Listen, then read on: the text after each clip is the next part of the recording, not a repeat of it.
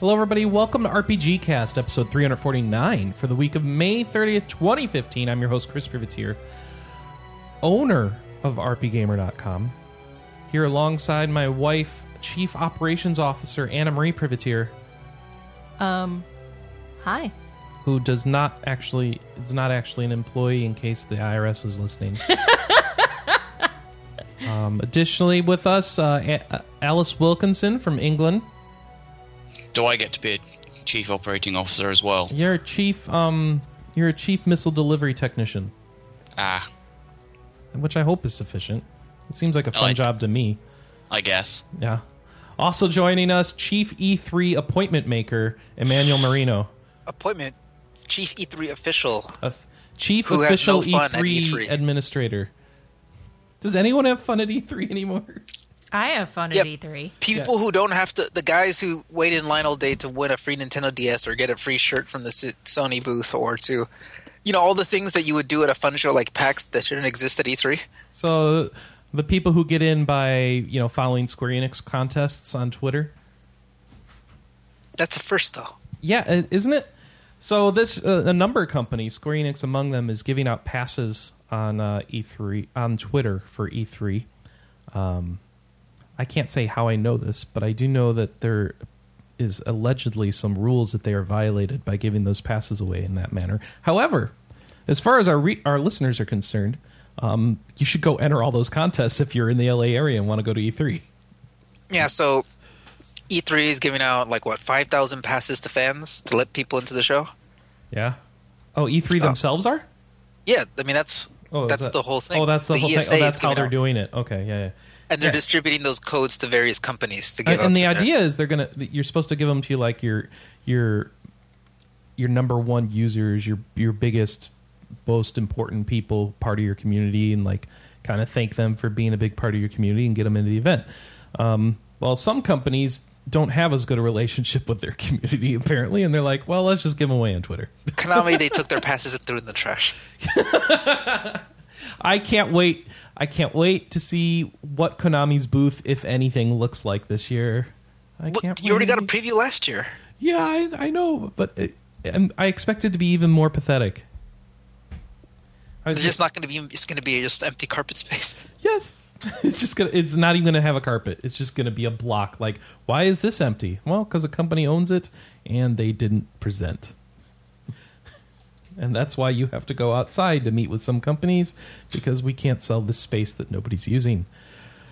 I heard a good idea that the ESA should open up Kensha Hall and just sell that space to cheap indie developers. Small cheap space for indie developers. Hey, is anything new this year at the convention center? What with the ongoing renovations, or was all that canceled? Oh, that was canceled.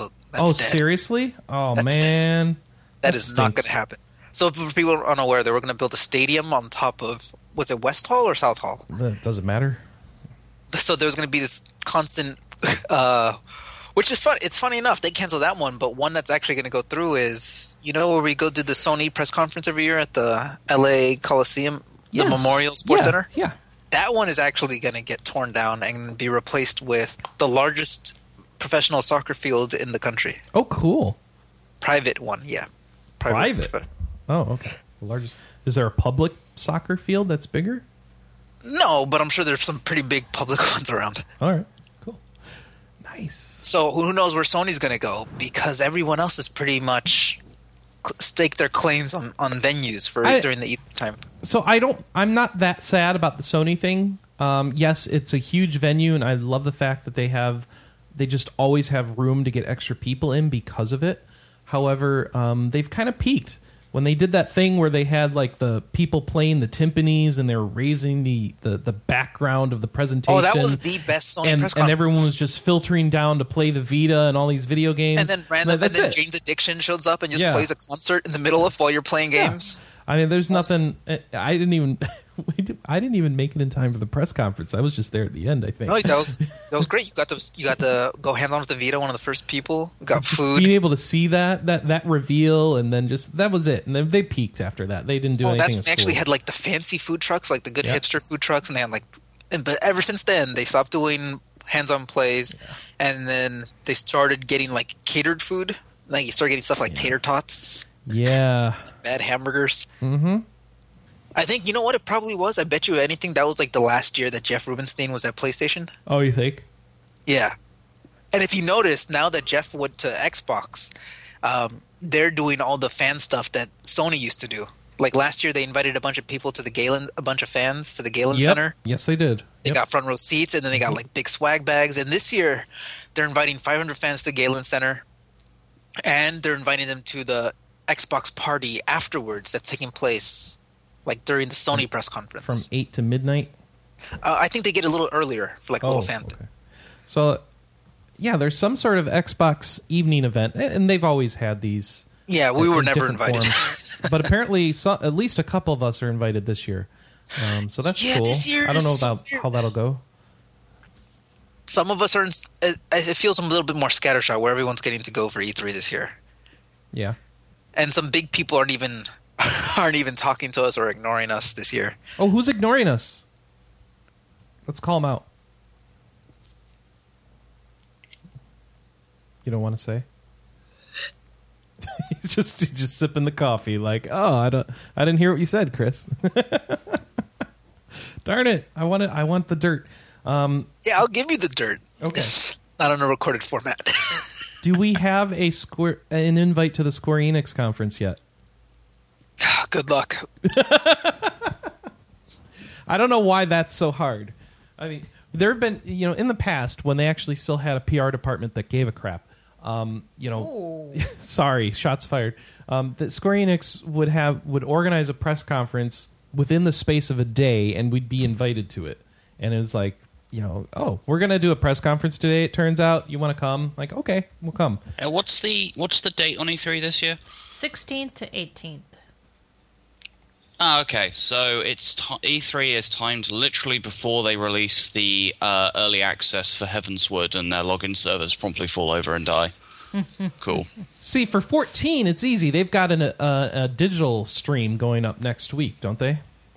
Something like that. Yeah, with the developers, and then they'll translate it to English afterwards and all that. So, but I mean, because I'm thinking that their primary E3 stuff, or at least the Heavensward stuff, is going to form at least part of their E3 presentation, given that it's coming out on the 23rd. But I'm expecting, even with the early access for people who pre-ordered the collector's edition, I'm expecting the login servers to be under a lot of stress. I was just wondering if the early access was during E3, which would be hilarious, because there'd probably be a small protest. No, what's wrong with that? First of all, there's not that many people who go to E3 versus the entire Final Fantasy 14 player base, so I don't think it's that ridiculous. And you put on a TV, you put a feed from Game Trailers or GameSpot where they're doing the live E3 interviews, and you play Heavensward on your computer at the same time. Also, most of the staff that deal with Heavensward won't be at E3. I imagine not. No. No, I mean, you've seen it before, Chris. Most of the people that are working on the floor aren't even Square Enix employees. That's a good point. But just to give you guys an idea, Square Enix's E3 lineup, and I just checked to make sure none of this was embargoed. Square Enix's E3 lineup, as far as we can tell right now, consists of Dragon Quest Heroes and Final Fantasy 14. Well, they've split their stuff kind of down the middle. You're right. For the stuff the RPG stuff. No. It's just Square Enix Japan, because Square Enix Europe, North America, in quotes, they have like the biggest RPG. I didn't get an email from them. Nope, we did not.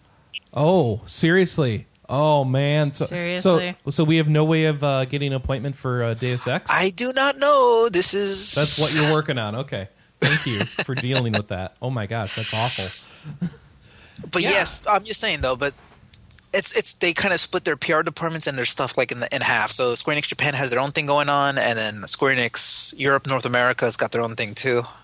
It is such a hassle when like your first thought upon getting onto the E3 floor isn't, okay, let's see what's new and interesting and write about it or get videos for it. No, the case. Like, let's run and get to these particular people and try and get an appointment by Thursday if they will just fit us in. That's better. That's fine. Because I thought you were going to say, let's go and play the game. Because that's not going to happen. No, that's not going to happen. that stopped being the case before it imploded. Yeah, now Monica. Instead of let's go play the game, it's like, well, we didn't get an appointment. Let's see if we can get an appointment. We can't get an appointment, therefore we can't play the game at all. We've been pretty good before. We've gotten to see plenty of stuff. I know, but if you don't get to play because they don't put them out anymore. Yeah, because there's just so many people. Yeah.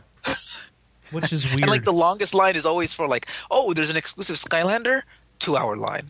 Well, Nintendo's giving. Hey, I'm okay with Activision soaking up all the crowds. Just go ahead and take them away from the rest of the show floor. Nintendo booth is the worst, though. Hey, we're having a tournament. So for all the people who have nothing else to do, clog up the thing. Oh, no. You go play the 3DS games. There's never many lines for that. 2 years ago, when you guys didn't come, that was not possible because the DS games were in one tiny little area.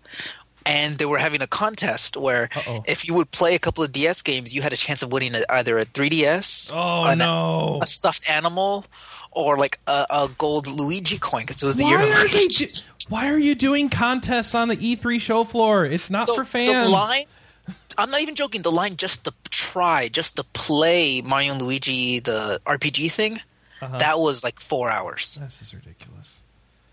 Why do we go to this? But it's okay though because there were women walking around with DSs chained to them, and if you were lucky enough to spot one, you can grab them and just wait. That sounds like a crime. Well, no, excuse me. Let's go take this woman and run away with her so we can play 3DS. No. She's not going anywhere. She's just going to look at you like impatiently and with a weird look on her face as you sit there for 30 minutes as you stand there for 30 minutes and make her stare at you play this game. That's kind of weird. People like this inside baseball, yes? I hope so. All right. Oh, E3. It's coming up. 2 weeks. 2 weeks. 2 weeks. Is there going to be a pre-E3 show on the week before? For that, so I've got a conference for my church all day Saturday the 6th. So we'd need to do it either like Friday night or Sunday afternoon or Sunday night. All right. So this may be the E3 show in case nothing else comes up. Actually, let me think about that some. And so that's through the 6th. Yeah. This shouldn't be the E3 show. I hope we'll have another one because I just got to imagine there'll be a bunch of announcements going up to E3, you know? Yeah. And then we don't fly in till Sunday. So the 13th should have a show as well. All right, good, cool. Because there'll be even more announcements then. There should be frick tons of announcements then. At that point, we could ask people to send in their predictions, and we can make predictions. Yeah, well, we kind of asked them to do that them last week, but predictions. nobody. No, we don't have them, Anna. We asked for them. Yeah, we have like 6 of them. We have 2. We have way more than that. We have 4 that came from Alex. Chris, what? We have 6 different people that replied to it. Where? If I go to rpgamer.com/Twitter and I click on that tweet, it doesn't show me those replies. So, should we go over them? Well, yes. Okay. So, Mike Maluski predicted Witcher 4, which I actually think is not completely pie in the sky, considering how long ago they announced The Witcher 3. Except they're all hands on deck on Cyberpunk. Yeah, that's what's next. So I don't think so. Maybe not. So, Alex had a bunch of predictions, since I don't think he was able to be here today. I think he's playing something. Yeah, he said he predicted a Mass Effect 4 announcement, with Microsoft making a big deal of first on Xbox due to EA Access. That's the big question I have, though. Is it actually going to be called Mass Effect 4 or Mass Effect subtitle? Mass Effect next! Mass Effect, we had an intention of making this, but we canceled it too, like all the other BioWare games that we were making. No, they doubled down on what sells. That's okay. EA. Is that what it is? All right. Another Dragon Age Inquisition expansion, also first on access because of EA. Square Enix failing to realize how hilarious the Final Fantasy VII PS4 thing was and making a big deal about it again. Oh man, that would be awful. A first appearance of Cyberpunk 2077 by CD Projekt would imagine it's unlikely, though, as they'll probably want to milk The Witcher 3 plus any expansions for it a bit longer. I think they've straight up. I think CD Projekt has straight up said that 2015 and 2016 are the years of The Witcher. 2016 this year is the year of The Witcher? Like a year-old game? No, because they have that big expansion that's going to add like 30 hours of content. They've announced an expansion? Yeah, in the season pass. Oh, okay. That's a lot of content. Okay. Sony trying to pretend the PlayStation TV is a console and not at all related to the Vita. That's bad. That's not going to happen. What's going to happen is Sony's going to forget the PlayStation TV and the Vita exist. No. They are going to say, and don't worry, guys, we haven't forgotten about the Vita, and then they will never mention it again in the entire And the rest of the press conference. Oh, they'll just literally say, we haven't forgotten about the Vita anyway. And then forget about it. Ubisoft comes out with something new that we all get hyped for before remembering that it's Ubisoft and how well that usually goes. I have a prediction. Yeah. A very famous YouTuber who will not be named will be yelling in my ear the entire time for all 3 press conferences. Yeah! So, Shaman says, I predict the Bethesda conference will not have actual gameplay, lest something crash. For what? Because they're for sure showing gameplay of Doom. Or do they mean like Fallout? I think what they're going to do is they're going to have someone on the stage with a controller, but have prefabbed game footage. That's fine. I wouldn't That's a put it trick past them.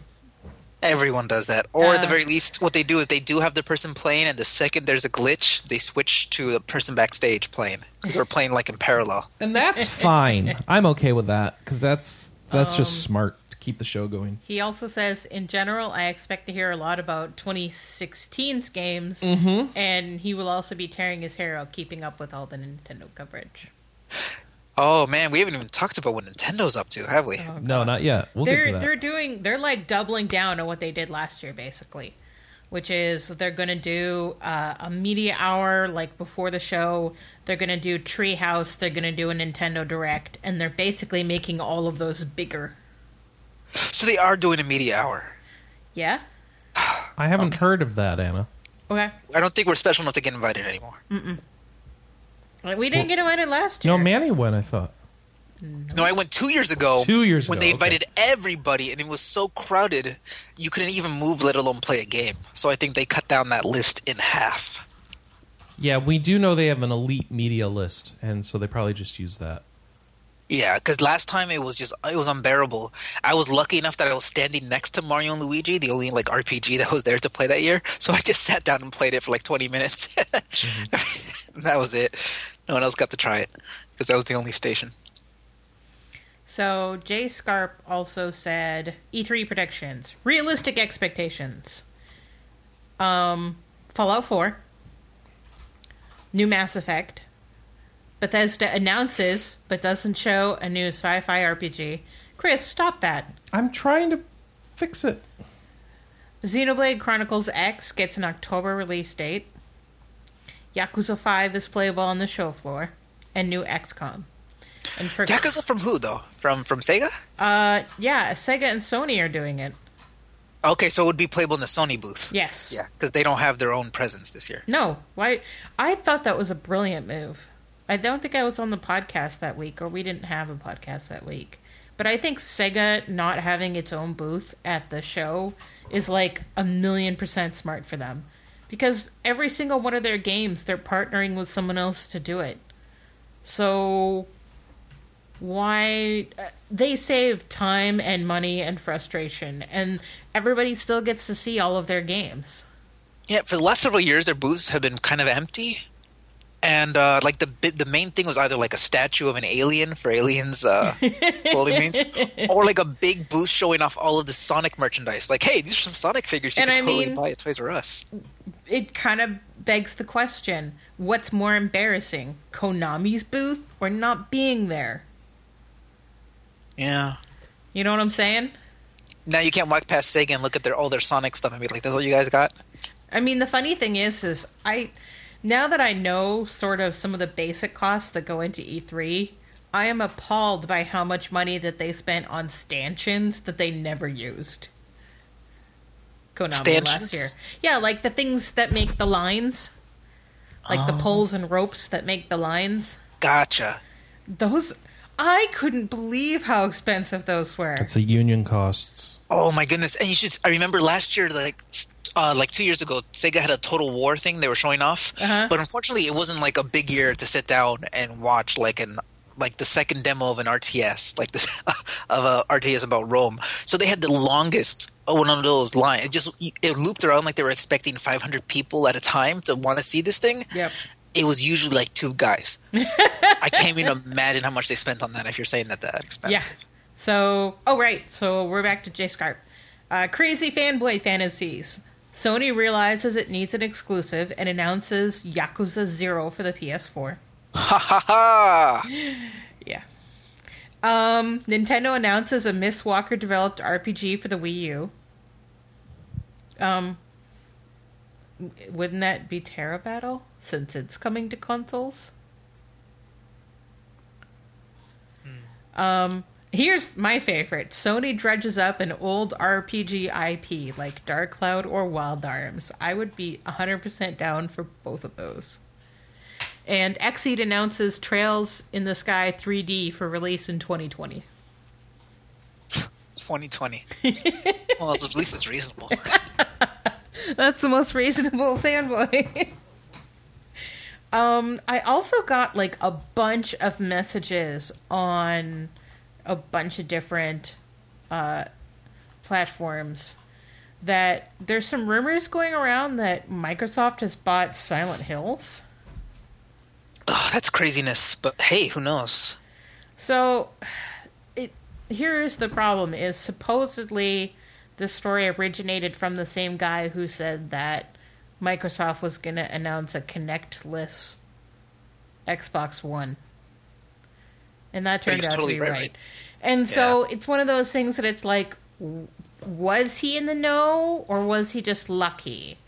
And now that he has some notoriety, is he in the know or is he just yanking people's chains? It'd be interesting if it wasn't just a deal just to buy Silent Hills, but they're spending like a few $100 million to get like all of their big Konami properties. And then that would be quite a coup if they had Silent Hills and Metal Gear and Zone of the Enders as new Xbox One exclusives. Right. And so the idea is that people are assuming that this deal is very rapidly being done behind closed doors to time it in time for an E3 announcement. And then we just see like a logo behind them. Yeah, it's a logo on a black background with a subtitle coming exclusively to Xbox One. And people lose their minds. That would be something. So I don't know how much weight I want to put into that. Hell, I would love if Microsoft or Sony just bought some of the older Konami properties that Konami doesn't care about anymore. And like we could just see some Poor Konami is doing so much. Konami is doing gymnastics at the moment because it's like, hey guys, we're getting out of the console industry to mostly focus on mobile and arcade in Japan. And they delisted themselves from the New York Stock Exchange, which made perfect sense because why were they up there in the first place? That's the funny thing though. If you look at this, like 2 days later, after everybody freaked their mind about them going mobile only, they're like, no guys, we still feel that consoles play a very important role in the market. Just not for us. I can't even be mad at them because these people aren't charities. They're not like they're not the bastions of our childhood memories or nostalgia. They really are companies, and if they're floundering in the console business and they're losing money year over year, after a certain point, someone has to right the ship and say, you know what? This isn't worth it for us to spend like 5 years giving a diva like Kojima unlimited money to put out one. At a certain point, I understand the calculation, and they have to say like, you know what? It's just not right for us.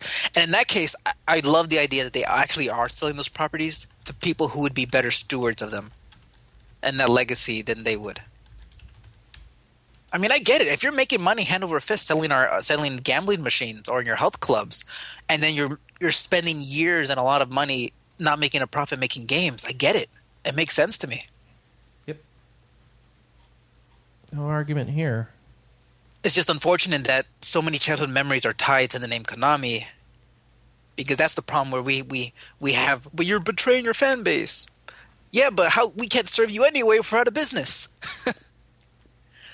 So, Ugh, poor Konami. Poor us. That's a pretty good E3 run-up. Do you think we covered everything? I think so. I'm sure we'll have a more thorough run-up once we can actually start talking about some of the games, because I think next week is going to be a lot of announcements. Big guys, little guys? Yes. Oh, everybody. It's going to be 2 weeks to E3, which is when we start getting a bunch of really big stuff. Don't forget, E3 is a week later this year than it typically is. Yeah. Why? Do you know why? Because that's the way it fell. Huh. All right. I I'm don't That just know. sounds glad like a no. She Yeah, doesn't know I have why. no idea. I'm just glad that WWDC and E3 are overlapping again. Huh? The Apple Oh, the conference is not overlapping with E3 this year, okay. so that's good. They've done so in the past, so it was really weird for a lot of tech and people when they're like, which press conference do I watch, Sony or Apple? Oh, screw it, Apple. I'm okay with that because tech coverage of gamings is not always all that great. No, I remember it was so funny when all the tech press were watching the Sony announcement of the PS4. Mm-hmm. And they were all like, this is the most boring press conference I've ever seen. God, it just goes on and on. And I'm sitting here going like, you've never been to a video game press conference, have you? Or you've never seen one. This Sony one is actually better than most. It's actually pretty good. They're showing us games, and they're showing us the hardware, and they're not talking down to us, and there's no dance presentation or anything. This is actually pretty good. There's no Steve Jobs. It's very boring. Yeah, I was like thinking like, dude, you have no idea if you think this is bad. It's like, oh, this is a press conference actually meant to be announcing things. And you're used to ones that are meant to be Glorified sales advertisements? presentations. Yeah. I know there's a big difference. Like, that's the funny thing though. Even most tech companies don't do an Apple presentation all that well. And even in recent years, Apple has floundered on doing a good Apple presentation all that well. So I don't know what they were expecting. It worked well enough for their watch. It did. It was a great presentation. They're selling it. Yeah. And I know you don't care about that, but certainly plenty of people do. Obviously. Oh, what else do we know about A3? I will say this, though. I am totally 100% sad we will never get another Konami press conference. 1 million. 1 million troops. Yeah. Wow. I still follow Tak Fuji on Twitter, and every now and then he'll just drop a 1 million troops. Nice. God, such a great presentation. It was awful. I really wish I would have gone to it. I think we passed. No, I was there. You went to the Konami press conference live that year? I did, and it was... How come you never told me this? Because I didn't realize it was such a thing of beauty until okay, afterwards. please. And the internet I need told to hear me. this live. What happened? Manny, it was so boring. It was awful. So it wasn't even fun at the time? No. It was like, okay, Lords of Shadow. That's the one that Lords of Shadow was announced at too, right? I think so. Was this the one where they had like the Mexican wrestlers And then come some up? dude was hula hooping. Tak Fuji was hula hooping at some point. Okay, so it's one of those things where it's actually better after the fact when you can edit out all the boring bits, right? Yes. Oh my gosh. Yes. Okay. And it's possible that I went to the one the year before that one, and I can't distinguish the two. No. And that wouldn't surprise me one bit. The one the year before was just boring. That year was like a beautiful disaster. E3. I don't know why I went to Konami. I was like, oh, it's going to be great. I'm going to live stream it. It'll be awesome. Oh, we have Periscope this year. Oh, great. Yeah, and so does everybody else, Manny. Yeah, but don't you want people to watch our Periscope as we walk around the show floor? You know, we've had live streaming services for years. I don't know why Periscope but is different. it was never an app. It was one button streaming to all of my Twitter followers and more highlighted on the front page. But it's one button streaming to all of your Twitch followers. Says the guy who uses like an iPad and an iPhone. There were smartphones before. There were tablets before. Making it a little easier is a big deal. I mean, he's kind of got you there. Chris just doesn't want to admit it. I don't want to admit it. I mean, that's like, as an Apple dude, that is Apple's MO. Apple has never invented anything. They don't. I know people like, if you think Apple was the first to do something, you don't know their business model. It's just all they did was make it a little easier and in a nicer packaging, and you know what? That's enough for most people.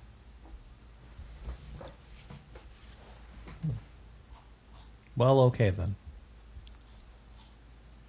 Anyway, watch us live as we Periscope our trip to E3.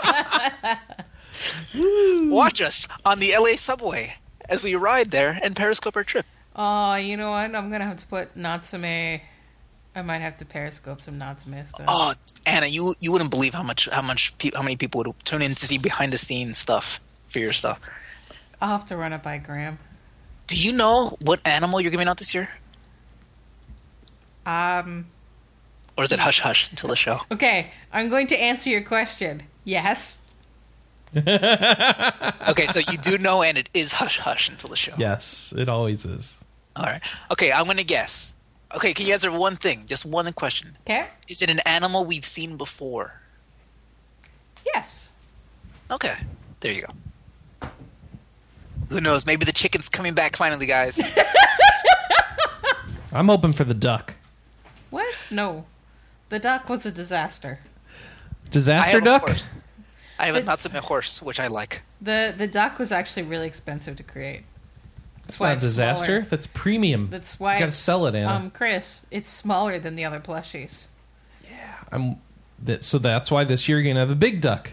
Huh? No. What do you mean no? It makes sense. If the smaller duck was more expensive to create, because you have better relationships with people now. Okay, get better pricing. The people that made the duck are out of business. Yeah. So now you got somebody who knows how to do it right, making the duck. There you go, everyone. Go on Twitter, hashtag Natsume plushie, and guess which one will be E3. Pound Natsume building the list. And tell them what you want to see at ideas. E3 this year. Building the list? Building what the is list. That? It's a Sony thing. Okay. Okay, let us know. Do you want chicken? Do you want sheep? Or do you want duck? No, this is not Wait. for a vote. Yeah, this is like a meal now. I'll take the beef, please. There is a cow coming. And it's not the big... We're not taking the giant blow-up cow this year. We're taking Bessie. Who's Bessie? You might have seen her in previous years. She's about my height. She's 5 feet tall. And it's... You're not 5 feet tall. It's basically a giant, soft plushie. Okay. It's a person-sized plush. But you're not bringing the big cow? No. Why? Because we've had the big blow-up cow for quite a number of years in a row. And wanted Bring to switch both. it up. Everyone loves the big cow. Everyone loves Bessie. Everyone loves Bessie. In fact, I have to bring my sewing kit because Bessie needs a little bit of love. And you're the only one they could get to sew it? She's been loved on a little too much in past years. Oh, that's true. No, I fixed her last time. Okay. Because when you say she's been loved on a little bit too much last year. Oh, no, not in an inappropriate way. Just in lots of people hug her. And so she has like a collar around her neck that gets damaged. Oh, I think we should have like a Twitter contest, you and I, Chris. Yes, because when you realize that people who hugging them, I'm wondering, who's going around hugging the cow? Who has time for that? I think we should have a contest. We should take a picture of every bit of inappropriate cosplay we see at E3. There's cosplay at E3? Wait, hold on. How did you get from the cow to inappropriate cosplay at E3? No, I was just thinking, like, who has time to go be hugging cows all day? I'm thinking probably the same people who are wearing cosplay. There's cosplay so then at E3? shouldn't our contest be to get pictures of all the people with inappropriate cosplay hugging the cow? Oh, that's double bonus That's points. meta. Yeah. You know, actually, yeah, Anna, in recent years, I saw one guy wearing a Master Chief costume with his daughter in a Princess Peach costume. Yeah, Anna, and they were just walking around. I don't know where you've been. You've been at the Natsume booth, but yeah, Anna, people are doing it. Okay, well, there might be one person who shows up as the Harvest Goddess. Oh, great. It is weird now. And, like, you see them, you go, like, what? And then you look at their badge, GameStop exhibitor. You go, oh, okay. Okay, I got never mind. Manny, bias. No. Now it's a Square Enix social media expert. Prosumer. Prosumer. Oh well. We've had a good run. We've had a good run. We have a good run. If this is our last year ever, it's okay. We've had a good run. Part of me wouldn't be upset at that. If E3 is dead at this point, I kind of can deal with it. I might be moving out of Los Angeles within the next year or so, and if I do, this probably legitimately is my last E3. And You're not going to travel across the country?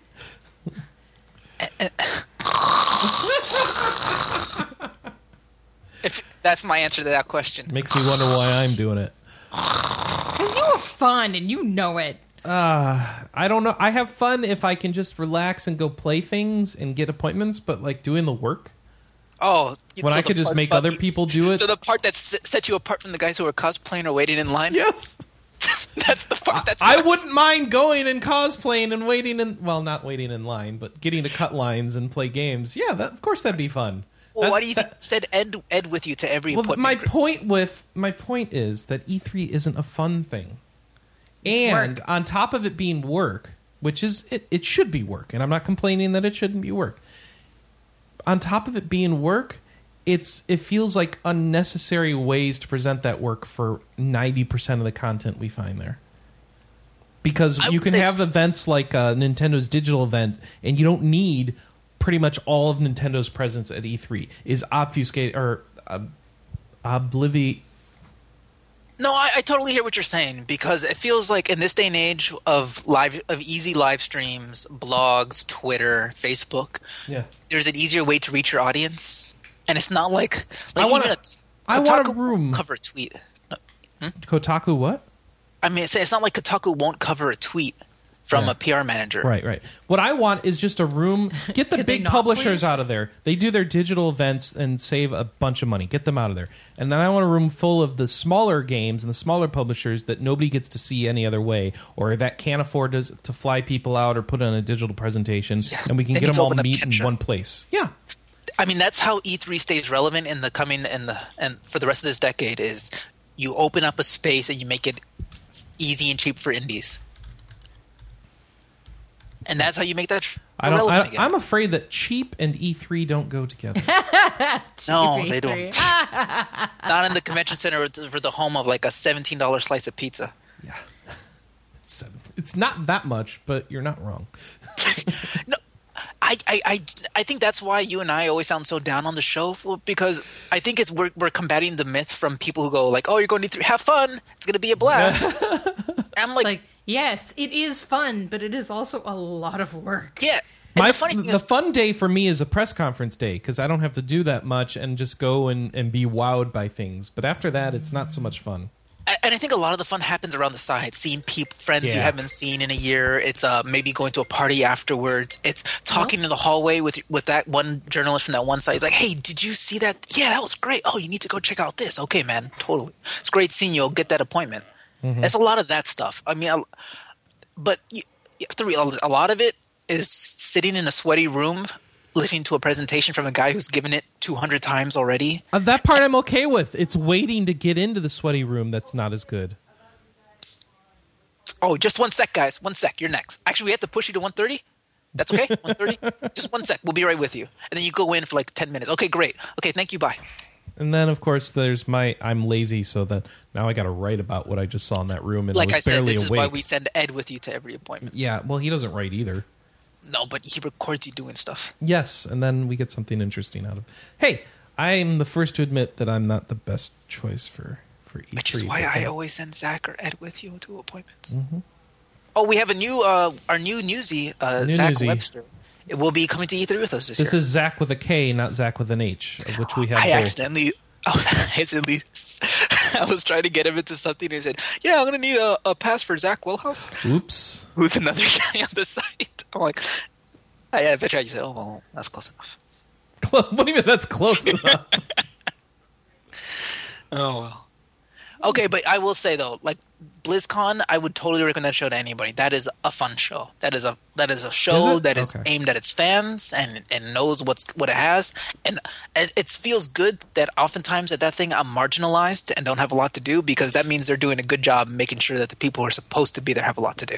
PAX is fantastic, too. Absolutely. PAX Both is PAXs fun. are Yeah. great shows. And they probably serve the indie community and real fans much better than E3 does at this point. Yeah. Are we back? Should we go back to Santa Monica E3? I stand by the fact that was the most useful E3 for RP Gamer. That's funny. Everyone else hated it because they saw less stuff. But Yeah. I feel like we saw more. Exactly. Or at least the quality of what we saw was better and the conditions were better. And So you guys I got liked to it. be next to that beautiful beach on those. I remember those. Actually, remember those days. I don't in June. remember the beach at all, but I do remember that once I got to where my appointment was, that it was a good experience. I actually remember it quite vividly because I went down there because I was going to UCLA at the time. There was like a big blue bus that just went straight from there to over there, and I just said, "Oh, I'll hop down for the after classes and see what's up over here." I just walked around a little bit. I saw everyone from the "Oh, look, it's Jeff Green. How's it going, Jeff?" Shook his hand. Went over to the GameSpot booth. "Hey, look, it's the Giant Bomb guys. I mean, the GameSpot guys at the time." And I just remember like it was just a perfect, beautiful Southern California day. Clear skies, nice and sunny. It was fun walking on the beach because you could see all the European press sitting next to palm trees doing their reports. Hello, everyone. Hello from E3. As you can see, we are beautiful Santa Monica on the beach. It is really nice. I don't know. And why then I you speak went into English. the hangar, and a cloud of depression settled above you. That hangar, that was so sad. But I got to get harassed by Dennis Dyack, so it was great. Really? Oh, have you ever told that story? It's not really a story. It's just him. I don't know. I was playing his game by him, and it didn't. I wasn't doing well, and He said told me you something. suck. Yes, there's no story. There's like no story. This is when I brushed with the greatness that is the. So he didn't ask you for $20 to fund his game? No, I think that's what he would do now, isn't it? Hi, I'm Dennis Dyack. I'm really sorry. Can I have $20? I'd be like, oh my gosh, I loved you on that One Up Years episode. Here's $20. So, Chris. Yeah, What you been playing? that's a great question. I finished The Witcher 1. What? Yeah, I cheated What? the hell out of that game, but I did cares? finish it, and I thought it was all right.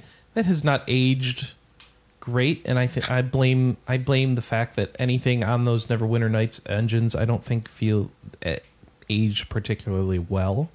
However, I really like the story and what they were going for, and the feel of old school computer RPG, but they tried to modern it up a little bit. I hated the combat You know what? in Witcher 1.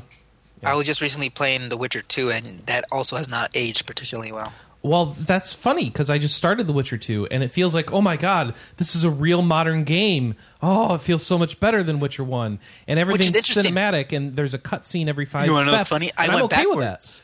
I went Yeah. backwards because the first Witcher I ever played was Witcher 3 Yeah. Oh, for like a really? substantial amount of time.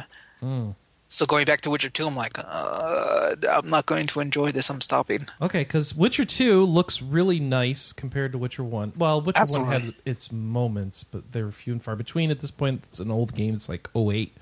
Witcher 2 looks beautiful, and the cutscenes are great, and the voice acting's improved, except for Triss. Her voice got weird in the second game.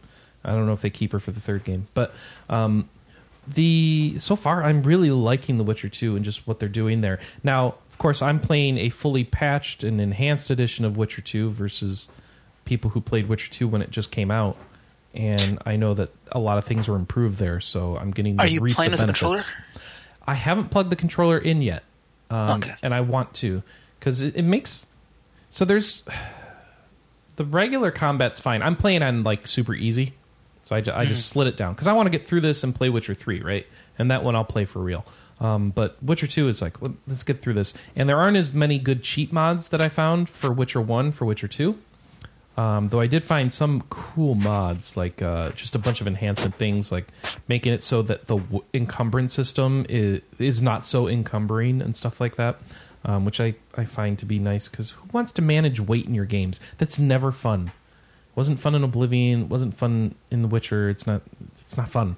All right. Anyway, I think it was at least more manageable in Skyrim because you were carrying like substantial things. Well, it was manageable because you could own a damn house and throw all your stuff in a corner. But like in The Witcher 2, it's just everything has a weight to it, and and you don't know what's important, so you end up picking up a lot of garbage because you might need it for crafting later. Exactly, and one of the first mods that you find is one that makes all crafting materials take 0 weight, essentially. Which is the way to do it. Yeah, and that way you don't have to feel bad about collecting your crafting items. So I was playing on 360. And you can't mod that. No, I can't mod it. And it just felt so clunky because every time I wanted to, everything it felt like it took 5 steps to get like one thing accomplished. I wanted to look at the map. I would have to open this thing up, then cycle over to the map thing, and that would take like 1 to 2 seconds to load each time. Then I would exit. Oh, I need to check my inventory or switch a thing, load, switch over. Yeah, I'm not. Okay, yeah, because I'm on PC, all that stuff's quick. Yeah, I'm wondering if I would like it better if I had it on PC because it just felt clunky and the combat's not great, and I'm not even liking the storytelling as much as I did in the little bit I played of Witcher 3. I mean, it's funny. The combat is not. So I found the combat of Witcher 1 annoying because I had to keep waiting for when it goes quick, quick, so that I can get the next combo in the sequence. In Witcher 2, the combat I'm finding to be less annoying because I could just spam A. Of course, again, I'm on super easy. And it's like, okay, A, targets the next guy automatically, which is wonderful because the Witcher 1 didn't do that. And like, I'm mowing these guys down, get me to the next cutscene, no problem.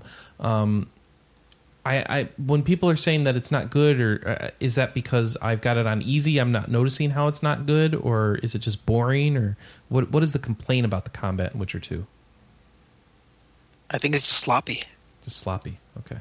Well, my complaint was it was just kind of boring. Smash A, but I don't know. It's not that engaging, but also you need to do a lot of preparation for it.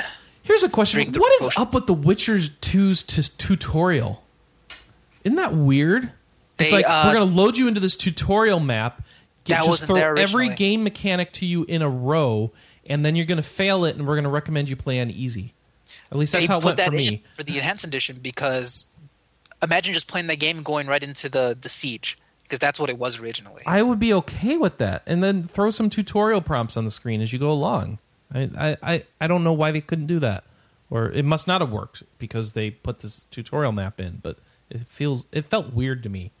Like, now you're going to walk around here and build a potion. Like, why do I need to worry about building a potion right now? You should be telling me about building a potion after the giant action scene.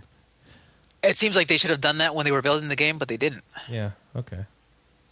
That's the problem, is they didn't. So nobody knew how to play the game. But, I mean, the combat, it must be because of the higher difficulty levels. Because for me, the combat is just pressing A, so it's not that hard to get into and do the siege. But it must be for somebody else. I don't know. Yeah, playing on normal is like... And the way you have to buy certain abilities that should just be innate to the Witcher.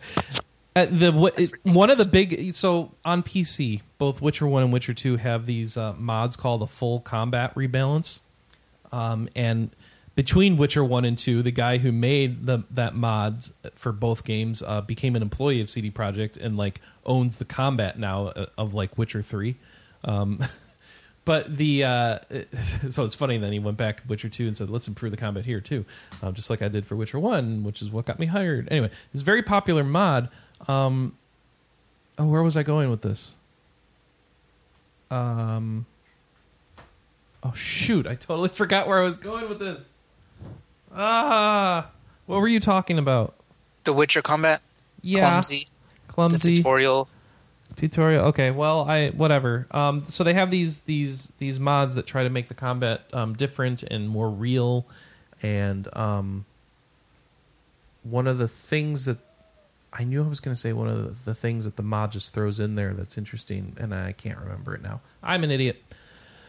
Anyway, so there's combat mods for The Witcher 1 and Witcher 2 NPC that you could get that attempt to change how the combat plays. Usually makes it harder, it seems like, is the moral of the story. But perhaps that would make you like Witcher 2 better. I don't know, but you can't do that on 360, of course. Oh, man, that bugs me that I lost my train of thought there. Oh, well. Hey, just so people know, Hyperdimension and Neptunia Rebirth 2 is on sale on Steam right now. So I'm curious, are you really going to spend like 40 hours playing this game? I don't know, it didn't take me that long to get through Witcher 1. I did that in a week. So I'm hoping I can do the same with Witcher 2. How far are you right now? Because I stopped playing when I got to chapter 2 in like the second town. No, I'm still in the first town. No, I mean the first town, the little swamp one. I've taken a couple. Yeah, that's where I'm in. I'm in the swamp town. I've taken a couple nights off to focus on some other things. But, and you're like fighting you have to fight that crayon. Yeah, the Kayron or whatever. Yeah, Kayless. I have to fight Kayless. You did fight Kayshawn. Yeah. Kayshawn Johnson. Kesha. You never heard Kayshawn? I'm fighting Kesha. Kayshawn. I don't know who Kayshawn is. She did that song. What was it? That bad song. Is it Kesha? Same as no, Kayshawn. Kadallerha? Yeah, Kadallerha. No. Kayshawn. Milan? Kayshawn Bragg? No. I don't know how to spell Kayshawn. Anyway. Cool. Kayshawn. I don't know what I'm talking about. In Zinc, apparently there's like a Chinese lady. I don't know. Okay. Witcher. So you're giving up on Witcher 2? You're like, forget this, I'll go back to Witcher 3. The funny thing is I've played enough games to just know when I'm not feeling it. Yeah. And I was talking to people in the RP Gamer staff chat, and even like Glenn Wilson, who liked the game, he said, if you're not liking it now, you probably won't like it later, because the menus don't get less clunky over time. Right. Well, especially if you're on console and can't just download a mod to change what you don't like. And that's a good point, because what I wasn't liking wasn't necessarily even the story stuff, even though I think they handled it a little bit more clumsily this time. Like, I have no clue what they're talking about anything. I don't know. Are you going into your journal to try and get the further explanation on the countries and stuff? I thought it would come naturally, because it was starting to come more naturally in The Witcher 3. And even The Witcher 1 has issues with that. So in Witcher 1, how they handle it is they give you a giant journal where all these things are explained in more depth, or there's somebody in the town who, during the course of the game, you'll have a conversation with, which will usually explain more of the background story of all the things that are relevant. With The Witcher 2, I haven't seen that yet, because the names and stuff are coming fast and furious. So I'm wondering if you need to only go into the glossary thing in the menu in order to get any of that. So you've noticed that if you hadn't played the first one, you'd be like, wow, I'd be lost right now. Not only that, but they also kind of sweep the Witcher 1 story under the rug really quickly. So like you need the first game just to understand the setting and how you ended up in this city. But beyond that, they kind of they take off like a bat out of hell. And like, okay, yeah, so if you played the first game, here's how you would think that the players would still be relevant and stuff. But since we don't know what choices you made in that first game, we're kind of going to make all that irrelevant and push it to the side. And just go straight into this political story and get this guy out of the way. And then now it's a question of succession and who's killing all these kings and stuff like that. So yeah. So really, it helps because it more gently introduces you to the world, and you can understand the countries at play. But as far as understanding the breakneck plot of like people backstabbing each other, no, it doesn't help at all. And like the Roach guy, he was not in the first game at all or anything like that. So nor was Eorvith. Yeah, I think I'm just gonna pass on it because I felt fine playing The Witcher 3. I was like, okay, I'm starting to get this Nilfgaard, blah, blah, blah. I'm getting it. Black One, Bad Empire. I got it. And I was just... And the quest structure was just more to my liking, a little bit more free and open. Whereas... Yeah. So I think I'm just going to wait a little bit. Well, and you should do that. I'm really enjoying The Witcher 2. I think it's a great game so far. So I'm put it this way. When I was playing it, I wish I was playing Dragon Age Origins instead. So I just installed Dragon Age Origins, and I'm going to play that... the Awakening expansion. Now, if you said that after playing The Witcher 1, I would understand it. Saying it after playing The Witcher 2, I don't understand it as much, since The Witcher 2 is more action-y. I'm surprised that you say Dragon Age Origins is what you're drawn to. Oh, wait! Well, you mean the console version of Origins, don't you?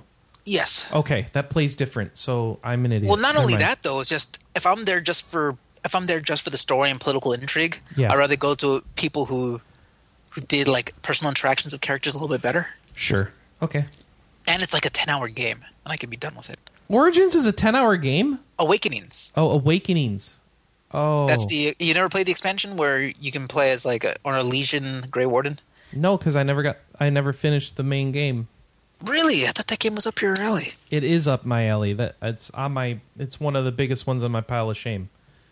The Witchers were up there too, so it's like I feel just as good working through the Witchers as I would getting through the Dragon Ages. So that's good. Congrats on finally doing that. Maybe next year you'll get to be a pirate. Yeah, I know. Do I? Do I get to get trading cards for having sex with people in Witcher 2?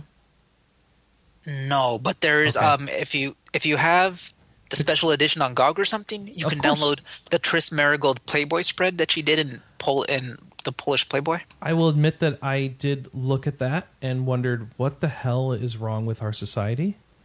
That's not even the first time they did that. Do you remember they used to have the Women of Gaming Playboy thread? There was like 2 years in a row. Why would it's not real? And they also had you can say that about a lot of stuff in Playboy. They also did one where, like, remember the main lady from Heavy Rain? She was in that Playboy spread. They had like Blood, the vampire lady. What? I just don't understand why that would make sense in Playboy. It's like because gaming is big right now. We need to capitalize on this. All right. That's the reason why gaming is big bucks. Maybe we can bring in some younger audience members. I just don't know what was in it for the Witcher folks to like throw nude models of Triss into a magazine. Like, what's it in for the Witcher folks to throw nude models into the Witcher game? Oh. Well, I mean, that's enhancing their product in some way, shape, or form, right? Agree with it or not agree with it, it's one of the features of The Witcher. And so that they would consider that something that their work is paying off by making the game, quote unquote, better. Well, yeah, exactly. So so say you're a dude reading Playboy in Poland, you're like, oh, that new Witcher game is out? That's some nice new features on this lady. I'll play the game. Maybe I'll get to sleep with her. Okay. Oh, excuse me. I have to pretend I'm under 30. Maybe I can hook up with her. Hook up with her. What's that thing on people's phones? Tinder? I'd Tind her. I don't. You'd swipe. You'd swipe right. I'd swipe right on her. Okay. All right. Anyway, so that's what I've been playing. It's The Witcher. Most awkward conversation ever. Anna, can you get in the mic better? No. Oh, can you talk to us? About what you've been playing? Can I be next? Okay. Alice, what have you been playing? Uh-oh. I'm still here. All right. I'm actually kind of glad that Manny's on this cast because I seem to recall last time he went on a very long discussion about the good sides of Assassin's Creed Unity. Well, I was able to pick up a cheap copy a couple of days ago, and I'm really enjoying it. Ha! Vindication! See, there you go. 2 people like it. You know what it is, though? Alice, maybe you can speak to this, but my expectations were so low that... Yeah, I think that's the reason why I'm enjoying it. I was expecting so little that anytime they did something clever or smart that was an improvement on the old formula, I was like, oh, okay. I mean, I like the setting. It works very well on my machine. You're right about... Now, this is coming from someone who actually does like the sci-fi aspects to the Mass Effect, to the Assassin's Creed story. And you know what? I think you're right. I actually like how they've kind of tied this into the whole like Abstergo thing that's been going on for the last 4 games. You know, I like how it's implemented in Unity. It's pretty good. I'm sorry, you're saying they did something relevant with the out of game of the modern day part of the story? Because everyone tells me that they've just kind of ignored the modern day story. Well, it's not that they ignored it. It's more like they took like existing concepts in that universe, and they said, okay, now we don't have to bend over backwards to try to make this fit in with Desmond or something else. We can still be within our meta universe and still just take anyone in. But because of that, it's a little bit more it's this weird sort of thing where you are the player, you are the Desmond or something. It's right. like you directly are the person interacting with you are the new assassin agent. And they're talking to you, and So. But there's no real plot progression of Templars versus Assassins in modern day, right? There usually never is. Oh, okay. I think. Well, I think the since idea after is that 2, right? There kind of is, but it's all in. It's all in kind of like the background, sort of thing. I mean, the funny thing is, and I actually really like their setup for it because the modern story for 4 sets up that the Templars in the modern era are basically using like video games and stuff like that, new media, effectively as a means of progressing their that plot in the modern era. I quite liked when you first start up Assassin's Creed Unity. The idea is you're basically playing Abstergo's latest video game, right? And there's actually this kind of cool little menu select. They started screen. doing that with like Assassin's Creed Black Flag, didn't they? Well, Black Flag was centered around the nameless protagonist being a member of the development studio loosely based on Ubisoft Montreal. Oh, whereas with this, you are a player? Yeah, with this one, you are basically someone sitting on a couch with Abstergo's latest video game. Wait, basically. So you pop out to the real world and you're like, I'll eat some point Cheetos? Is you don't actually pop out to the real world at any point. Oh, then how do you know you're a player playing the latest game? Because that's how the game starts. The game starts with like the game startup screen for. I think the game itself is called Helix, which is like. All right. So there's got to be a reason to bother with that. You got to come back out to the real world. Otherwise, why even bother with that framing device? Well, I think the framing device exists because basically it's a kind of neat nod to the previous games. Okay. In that it does kind of play into some of the things that appear during the game as well. But it's a lot less intrusive than, say, even Assassin's Creed 4 was. Assassin's Creed 4 was reasonably light on it. And that sort of that lets it be like if it was just a straight we're in Paris end of the story, it wouldn't let you do things like jump into other Parisian time periods like during Nazi occupation or La Belle Epoque. And you get to it also do that? Yeah, you do. Oh, I didn't know that. Okay. And yeah, it also go on then. No, totally. I was going to say because at one point the idea is that I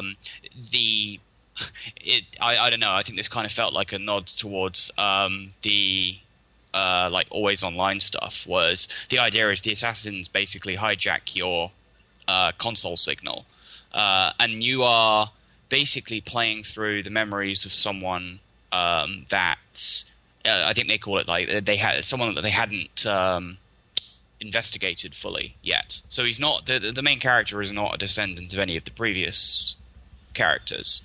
He just happens to be someone important, worth looking into. But the idea is that, there are times where you have to where the simulation breaks down and you have to move across to a different location to prevent them from basically the Templars from tracking down your game signal and tracking it back to your console and stuff, because that would be bad. Given that it's already been established that in the modern era, this kind of Abstergo like basically controls the world anyway, or at least a significant number of things in it, and generally sympathizing with the assassins is not a good idea. So is that that stuff where you're interacting with the assassins in some way? Does that happen while you're in the assassin game, or do you actually pop out to the modern world to deal with that? There is no modern world. Okay. Like you looking at the screen is the modern world. Okay. So it's like, hey, we need to transport you over here now. Yeah, they basically hijack either your like a sort of voice in your ear kind of thing. They do a couple of times. I was hoping that they'd have a person walk up and it's like Total Recall, like, hey, the assassin sent me in here to reach you and tell you that you need to do this. Well, I mean, and occasionally they basically sort of transmit a staticky video feed to you as well from whatever location. It does mean that I think the only returning character from the outside plot is Sean, the historian. You know, that snarky British historian guy. Okay. Because he's still writing the database entries.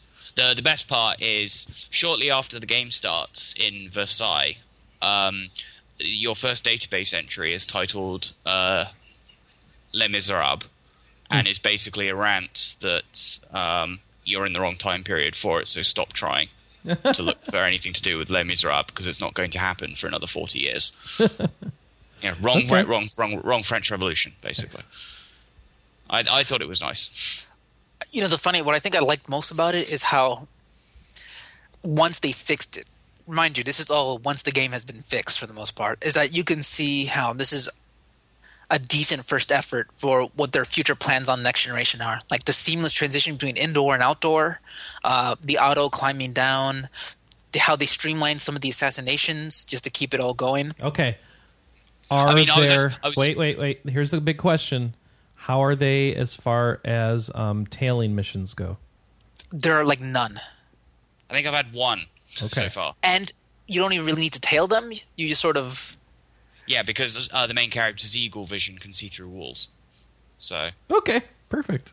There's like very few. The eagle vision thing is now like a timed ability that only lasts like a few seconds, but it pulses outwards from your location and highlights enemies behind walls. Oh, it's like the Witcher's medallion in Witcher 2. Well, what I will say this is, looking at this game, I can see how because they changed the name, it's not called Victor anymore. It's called Syndicate. How Assassin's Creed Syndicate is going to be a much better game because they took all of the lessons, including just making the damn game, and just sort of the big dense city. I was also really impressed by the crowds in Unity. Yeah, the crowds are really good. It makes walking through the streets feel a lot more interesting. I mean, I think the fact that they've managed to do a pretty damn good job in making Paris. And you know what? I was kind of prepared to go into this to complain about the controls because I'd heard things that, well, I mean, the controls have always been a bit iffy in all of the Assassin's Creed games. And there's still a bit of that, but the fact that there's a shortcut key for quickly entering windows, which is something that was direly lacking in a couple of the previous games, and also the fact that there is now two free run options. A free run option that causes your character to run up, like an attempt to climb anything that they happen to be faced with, or a shortcut to run downwards, so you can basically run towards the edge of a building, hold down the right button for it, and your character will basically just do a rapid scale down without taking falling damage as well, which is really good. It's a good idea. It's well implemented.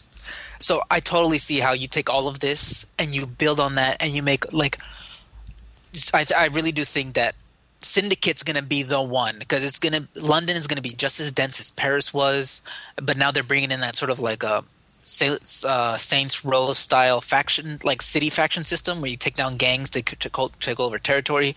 You're going to have like a grappling hook to quickly get up even faster up those things, and you have like two co-op partners you can switch between, like a brother and sister on the fly. I just see how they took all those learnings and just put into Syndicate. Syndicate's going to be the real winner. Where Unity's like, it's fine, it's totally an okay game, but I can see Syndicate. It gives me a lot more hope for Syndicate, and I think I have a lot of interest in it specifically because it's based in a city that I've been into quite a lot. Yeah, and you can totally see how they take the learnings, like the crowds and all of that stuff, and just make it. Have they mentioned what year Syndicate takes place in? It's like 1820, 1830. Because I'd say I've heard like several things. I know it's Victorian era. Syndicate. It's a post or pre-Civil War. I can't remember. 1868. You're right. Okay, totally. So it's slightly later. I'm just trying to remember because they were saying things like they would have a lot more horse-drawn carriages and stuff like that. And they would actually allow you to drive horse-drawn carriages as well. Oh, they totally have a gameplay video out. Oh, do they? Oh, crap. Yeah, and you totally see a sequence where there's a it's really bizarre to watch. But yeah, there's two people. There's one guy in a horse-drawn carriage chasing another one, and they're just going through the city at a breakneck pace, like knocking over women in corsets and all that stuff. Bustles. It's ridiculous. Okay, I heard that as knocking over women and corsets and not knocking over women in corsets, and that just made it all the more hilarious. It sounds good. If you can watch the gameplay video, they give a pretty good rundown. It's like Saints Row with Assassin's Creed. With a little bit of GTA mixed in. So you go to the moon? I have quite a bit of hope for this one based on what I'd seen in Unity. And yeah, I can get the point. Unity is flawed, but it's actually pretty enjoyable. I think if they would have released this game as it was actually working in the state it is now at launch, people would have been like, "Yeah, it's fine," and that's all they would have said. "Yeah, it's fine." That's all it would have been. It wouldn't have been a gigantic scandal if it was working. I think most people would have treated it like they treated Assassin's Creed Revelations in Constantinople. You remember that one? Like either you played it or you didn't, but it wasn't a terrible game. Okay. I'll take And your word you're never for going to try it, right, Chris? Unity, I can't even get through the pirate game.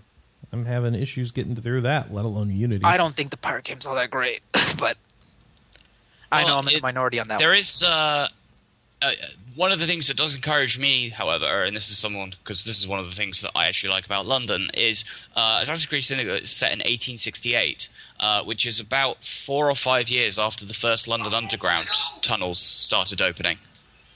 I bet you totally going to be like fast travel subways. Yeah, fast travels, possible actual fast travel subways. According to this, the Metropolitan District Railway was opened in like December 1868, but some of the other ones were opened earlier, I think. So, yeah. Yeah, so if you guys want to see more, there's it's totally on YouTube, like an 8-minute gameplay demo. And they're doing pretty good. They're up front. Playable female character and a person of color within like the first 2 seconds. I'm like, no, we know. There's totally an Indian dude here. It's okay. And that lady, you can play her. Don't worry about it. Yeah, and the main female character apparently is voiced by Jennifer Hale, so that's pretty good. Femship. Yeah, Femship. Cool. So yeah, you get a playable female character who's voiced by top quality voice actress. Yeah, good stuff. Okay. Whew. You been playing anything else? I actually kind of haven't. I've been playing a little bit more City Skylines, which I mentioned last week. Yeah. Just basically, I do now. Did I mention the underground highway that goes underneath the entire city? Yes, you did. Yeah, I think I actually have a screenshot of one of the entrances now. But yeah, that's a lot of fun. The tunnels really do change a lot of like how that game plays, because you can. I know it's kind of like you can hide roads so well using it. And it needs to. I think the management tools for it need to be a little bit more advanced, but the actual like mechanics of it, it's like, yeah, this is a really good addition. Good idea. Thank you. Nice. I am slightly lacking on missile deliveries. However, the game's next patch comes out on Tuesday, and will give me a new missile delivery ship. Ooh. Which is basically a flying TV aerial. Can you translate that for people that don't play Eve?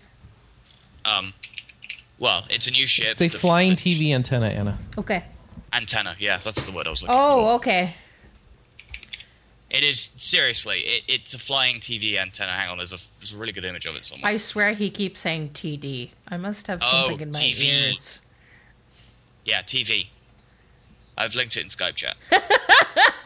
See what I mean? Wow, that is a TV. But yeah, We definitely need to put a picture of this in the thread so that people can understand the greatness of this TV antenna.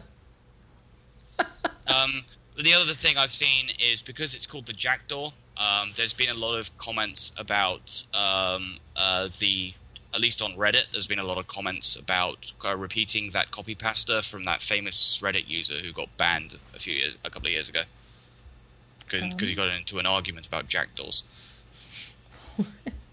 Yeah, it's kind of weird like that. Okay. And I'm planning on getting one like as soon as I can, because I really like the design for it, and I want to shoot some missiles at people. Missiles! We'll have to start a new RP Gamer missile delivery service at some point. All right. Anna Marie. Oh, is it finally my turn? Yes, it is. Okay, so what have I been playing? I've been playing Color in my coloring book. I got you a coloring book. It's awesome. And I've been playing lots of Final Fantasy Record Keeper. So I'm still finalizing my party, but I had a really good draw this week. I got together the 50 mithril needed for a draw, and I got 3 5-stars. I got 3 identical 5-stars. What? Yes. In one draw? Yes. That's insane. They're knuckles. Okay. So I could basically make myself like a Snow, Joseph, Tifa party that could 999 everything. So that was cool. And I've been playing Puzzles and Dragons Z. I finished the 3rd temple. So I've done water and earth and fire. And now I'm doing dark. Next is heart. I think heart's going to be last, actually. Is it really a heart, you think? Yeah, because there's 6 dungeons, and the dragon that the bad guy is controlling is the death dragon. So it makes sense that the final dragon would be life. And not light.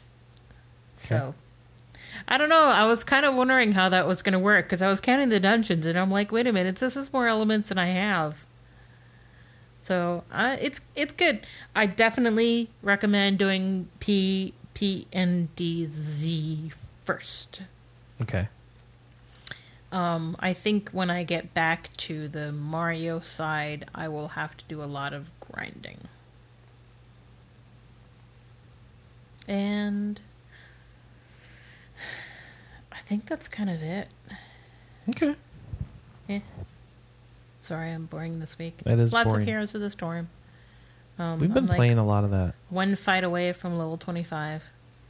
Well, I've been playing with Kitten because he's trying to get Sarah up to level 40 before the beta ends. Mm-hmm. Beta ends Monday. So he's got like 3 more levels to go. 3 days. And 3 Do you levels. get something special if you get to 40? A before special the beta ends? icon. But it has nothing to do with the beta timeline. Yes. If you get to level 40 in the beta, you get a special icon. I don't think it's just in the beta. Mm-hmm. It's just it gets to level 40. There's an alpha one too. Oh, Okay. wow. Here we go. Live update. Okay, this is from Phil Spencer, Xbox P3 on Twitter. Sorry, this isn't true. Not sure where the rumor started, but I don't want to mislead anyone. There really is no Silent Hills PT thing. Yeah, because someone straight up asked him, really hope the PT/Silent Hills rumor is true. Please add Phil Spencer. Sorry, this straight up is not true. Not sure where this rumor started. Don't want to mislead anyone. So, there you go. Sorry. Is he telling the truth or is he just throwing smoke? He's a public company official. Can't lie. Sure. So there you go. No logo. Aww. Or maybe he could. Maybe the only way he could say this is true is if there's no deal signed yet, or the deal fell through, or something. Or it's going to be Silent Hills, but not PT. I don't know. I kind of seems like it's dead now. Oh well. I mean, aren't the people that were working on it going and doing something else anyways? Probably. No, it's the director and Kojima's like, I'm gonna go do my thing, and the Guillermo del Toro. Did I say that right? You did. Isn't he like, I'm gonna go do some movies now? I'm gonna go do some films. See ya. Oh yeah, my new movie's coming out soon. It's called Phantom Pain. What? It's Metal Gear Solid 5's title, Anna. Oh, okay. Oh well. Oh well. It is what it is. And apparently what it is disappointing. What else can we talk about? I guess it's time to jump into feedback? Or did we already hit it all? We did hit it all. All right, let's jump to the news. Oh, leading up to E3, we got news. not really necessarily about E3. First off, Chaos Rings 3 is now available in English on iOS and Android. Who's been waiting for Chaos Rings 3? This one is totally different. It has a much lighter... I just watched the video review while we were talking just now. It seems like a pretty competent game, and the art style, I think, is brighter, more vibrant, and less moody and overly dramatic. It seems like they've really streamlined a lot of stuff for mobile gameplay. It seems totally fine if you're willing to pay the $20, and it seems like you're actually getting a real RPG. Well, that's cool. Yeah, so it seems fine. I mean, Does it I'm not support going to throw controller? shade their way for nothing. Does it support controllers? I do not know. Okay. It'd be nice if it supported controllers. I hope they make it support controllers. All right.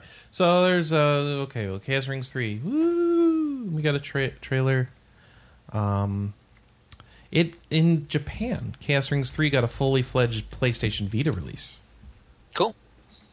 which had all 3 games.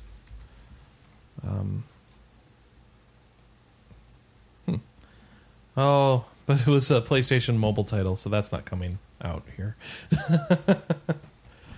Oh, I see. No, it was a full version of games that were previously part of a PlayStation mobile title. Okay, all right. Well, who knows? We'll look at that. Playism has a game announcement.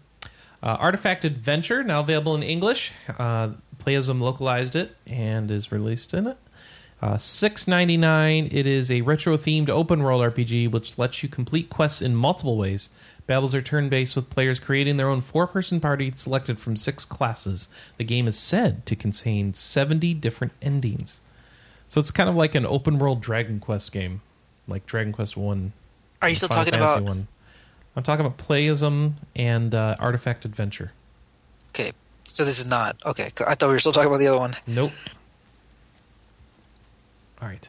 Hyperdimension Neptunia Rebirth 3 is getting a limited edition release. So here you go. If you go buy that... can you pre-order it now? On June 5th, you can pre-order it. For $58, you will get Hyperdimension Neptunia Rebirth 3 V Generation for Vita. You'll get 2 mouse pads. You'll get a Purple Heart graphic papercraft print figure. You will get the art book, the collector's box, and reversible cover art. Okay, there's the mouse pads. Okay, well, that's the thing. Nobody cared. Sword Art Online has an announcement. Sword Art Online Lost Song is heading to Europe this fall on PS4 and Vita. And they also announced that PS4 version of the game's predecessor, Sword Art Online Hollow Fragment, is coming as well. It'll be called Sword Art Online Hollow Fragment. Have you guys watched... have anyone on this call watched the show yet? I've watched the first episode of Sword Art Online. Mm-hmm. And then 5 minutes of the first episode of Season 2 of Sword Art Online. Just to see if they actually went somewhere, and it looks like they do. Let me put it this way. I don't watch a lot of anime. I totally watched Season 1. It seems all right. And then Season 2 is like a new story, and it's not like just dragging it out. It's a new MMO. Yeah. So... Cool. So, yeah. Sword Art Online. I want to get into it. Yeah, it's on at Netflix if anyone wants to watch it. Oh, cool. Can you watch it subtitled on Netflix? I watched it on Crunchyroll or Funimation. I don't remember. Maybe that's why. I totally watched all of it on Netflix. It's just called Sword Art Online. Mm-hmm. The first 2 seasons are there. Easy to watch. Or maybe I watched it on Hulu. I don't remember anymore. Yeah, watch it on Netflix. No, I know you subscribe, so... Can you get it subtitled on Netflix? Absolutely. That's the whole way I watched it. Cool. NIS America has 2 European release dates to announce. First is Lost Dimension for the PS3, which I think is coming out from Atlas here. It's a tactical RPG that lets you try and figure out which of your players are a traitor. I was watching some videos about Lost Dimension this week. It's interesting. Like, every time you play the game, different people are traitors. And so you don't know who's going to be the traitors through your playthrough. And so you can't just be spoiled and know these are the people who are going to betray me. So you have to know that they're traitors, or figure out that they're traitors through the course of the game. And you have to, kind of like Danganronpa, you have to figure out who's a traitor, and then they are literally erased from existence. And if you pick the wrong person, then things are going to go bad for you at the end of the game because they are going to betray you. And of course, when you erase someone, that you kind of lose that player. So if you'd spec them out to be your main tank and you don't have your tank anymore, you better be sure you did that right. Otherwise, man, I think you get like some magicite or something that you can use to transfer some of their skills to someone else. But still, that's kind of rough. So that's an interesting title. Anyway, being published by NS America in Europe on August 28th, 2015 for PS3 and Vita. The second game, another Atlas title, Etrian Odyssey 2 Untold: The Fafnir Night, which will arrive in Europe on February 12th, 2016, physically and digitally. It is, of course, a remake of Etrian Odyssey 2. So, that's what NS had to tell us this week. Mobile Final Fantasy updates. So check this out. Square Enix had some updates for their mobile titles. Moebius, aka Mobius Final Fantasy, is going to be released in the country. In Japan on June 4th, 2015. And it's chapter based, so they'll release different chapters at a time. Still no news on when on when Mobius is coming out here. The Final Fantasy Agito, which don't get confused with Agito 13. This is a spin-off to Final Fantasy Type 0. It was released on iOS and Android in 2014 in Japan, and now it's been announced for release on Windows 10 in Japan. Yay? Yeah, no news about coming out here. A Vita version of the game called Agito Plus is in development. So...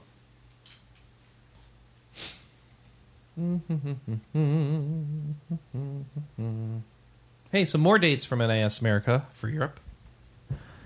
Etrian Mystery Dungeon is coming on September 11th, 2015. And Shin Megami Tensei Devil Survivor 2 Record Breaker is coming on October 30th. Physical and digital releases. Yay if you're in Europe. Elder Scrolls Online is going on consoles soon, June 9th to be exact, and they are going to stagger the launch a little. So if you've purchased the game at midnight local...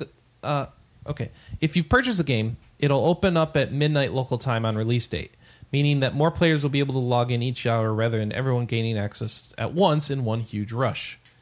I don't know how they're going to gate that, but all right. You're going off your system clock time, so just change your time. I don't know. Let's see. Oh, and they got quick chat. So if you play 11, think about the auto translate thing. They've got something like that where you can kind of choose some canned phrases, and everyone will see it in their language. 22 phrases at launch, which is nowhere near as versatile as the auto translator, I guess. And so they just wanted to let you know that they have that, and look forward to that in early June. Class of Heroes 2G is coming out on June 2nd, 2015 for $45. Just let that sit for a little bit. Yes, this is the PS3 version of Class of Heroes 2, which you may have already tried on PSP. If you remember, I tried this a little while back, and I was not too thrilled with it. But maybe you will enjoy it more on the console. I don't know. And you can see that it has a weather system and some areas of the world. We got a trailer up. You can go check it out. And the Vita can be used as a second screen, which I think, what is it, just put the map on there or something? I forget how that works. Going through here to kind of see how the second screen stuff works, but no, I can't find it. Anyway. That's Class of Heroes 2, and nobody on the podcast cared. Okay. Van Helsing 3 is out, just in case you didn't know. $15 for that game. If you already own one of the two previous games, I think you get a discount, at least through May 29th, so we've missed out on that. And, yeah, this is the third and I think final game. So more Van Helsing. Yay. We got a trailer up of more characters being showed off in Lost Dimension. I'm sorry I didn't mention it earlier when we were talking about Lost Dimension, but I won't waste time on it now because we already talked about Lost Dimension.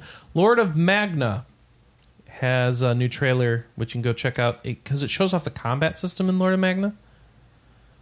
It's throwing off some of the support abilities, and how you can kind of take out multiple enemies at once and stuff. So you can go check that out. Lord of Magna, I like the art style of it, but I don't know if the game's any good or the frame rate. So, but there's tons of enemies in it, so I'll be interested to see some reviews of that. What do you think, Anna? Lord of Magna? I'm waiting for reviews. Okay. Something that should have reviews soon. I get maybe people won't review it, but Dragon Age Inquisition got its Jaws of Hakon DLC. So it is now available for purchase on PS4, PS3, and 360. I assume it's available on Xbox. Oh, okay, I see. It came out earlier on Xbox One and PC. So now it's coming to the other consoles. My apologies for not understanding that. Has new weapons, new armors, new enemies, and it's $15. And, of course, a new quest line and stuff. So Stella Glow has some more info. This is Japan only right now. They've got release dates are quickly approaching, like June 4th for that stuff. It is got a demo on the Japanese eShop already, and it will be localized by Atlas USA and released in North America sometime later this year. So you can watch some of the videos if you want to get hyped for it. We've got them up on our site. One of the trailers shows the two. Well, I guess each trailer shows each of the two witches, Rosette the Water Witch and Popo the Wind Witch, or I guess two of the witches, and show them singing their songs during a battle. And you go check that out. Anna, are you into Stella Glow at all? I can't. No idea? I can't decide. Okay. What's hard to decide about it? I watch the videos and I'm like, this is adorbs. Do I want to play it? They didn't really show much gameplay, did they? Right. Okay. Indie publisher Alderley Games has put more of its back catalogs up on Steam. Vagrant Hearts 2 and is now available on the service, so you can go check that out for $10. WildStar is going free to play. Number of surprised people? None. Now, they were holding out for a while, subscription base, and now they're finally giving up. They are going to go free to play. They say they're committed to making sure that WildStar stays a AAA game, and they want to deliver quality regular updates. Let's see. All right, so if you still wish to support the game after it has gone free to play, you can purchase an optional membership for a monthly fee. The membership will only give a few conveniences, such as bonuses and enhancements to XP, crafting, currency, item drops, and reputation. In other words, we make the game more fun to play and easier to progress in. That's not pay to win, right? No? Maybe it is. Members also get an additional character, costume, bank, supply, and decor items. And if you want more, you can purchase N coins that allow you to buy items from the in-game store. NCSoft and Carbine Studios will not be selling power. No, just XP. There will never be items in the shop that allow you to get an edge over other players. Yeah, no, just additional enhancements to XP, crafting, currency, item drops, and reputation. None of those will help you get an edge over other players, will they? Right, Anna? Gosh. Progression items are and always will be received in-game through time, skill, and effort. I hate reading this when they've said... Good old WildStar. It'll continue to flush itself down the toilet. If you have a subscription that runs through the free-to-play transition, if you have a subscription that goes from, maintain a subscription from June 15th, 2015 through the free-to-play transition, you will receive items and rewards. Well, that's nice. If you've supported the game since launch, you'll get even more stuff. And there will be a loyalty program for time and effort invested into the game, even if you're not currently subscribers. Okay? And then that's whatever. So that's WildStar. They're going free to play. Nobody's surprised. Legend of Heroes. Sen no Kiseki, which I guess is the Japanese next game in the Legend of Heroes series. It looks like there's a leak from game retailer Game over in Europe. They've got such a clever name. They listed Trails of Cold Steel for both PS3 and PS Vita. Yeah, that's the one that they announced. They haven't announced it. Yeah. Yeah, no, dummy. They haven't announced it. Back in January, Xseed registered a domain for Trails of Cold Steel. Oh, that's right. Okay. I'm sure they'll announce it at E3. Maybe. Both versions are listed for October 23rd, but are curiously under the publisher Namco Bandai. The name by itself appears to be a subtitle, and if it is, and it is. Okay, yeah. Namco Bandai does publishing for a bunch of people in Europe, so that doesn't surprise me. So that's why, and so assuming it's being localized, we might see it from Xseed here. Yeah, that would make sense. Yeah. They Namco Bandai published The Witcher 2 in Europe. Namco Bandai publishes like all of Little Orbit's games in Europe. So there you go. Localization details. Looks like it's happening for Trails in the Sky. Nobody's really that surprised at this point because there's a lot of demand for that game. Character designer for Star Ocean 5 suggests it might show up at E3. What might show up? Might show Star Ocean 5. We are preparing images for use at E3, he said on Twitter. This year is really busy as we're turning towards the game show. It's busy, but it's been terribly long since we were last at a game show is the implication of that phrase. And they're preparing images for E3. So it should have some sort of presence at E3. I presume at the Square Enix press conference would make most sense, right? So, whatever. Speaking of Square Enix, I was looking up more about that Chaos Rings game. Yeah. I have to say, everything I've seen, it seems to be getting great reviews. There's a bug right now where it's crashing after the first boss, but that's something that could easily get fixed. But from what I'm seeing, it seems like they learned a lot of lessons building the last two Star Ocean games. I mean, Chaos Rings games.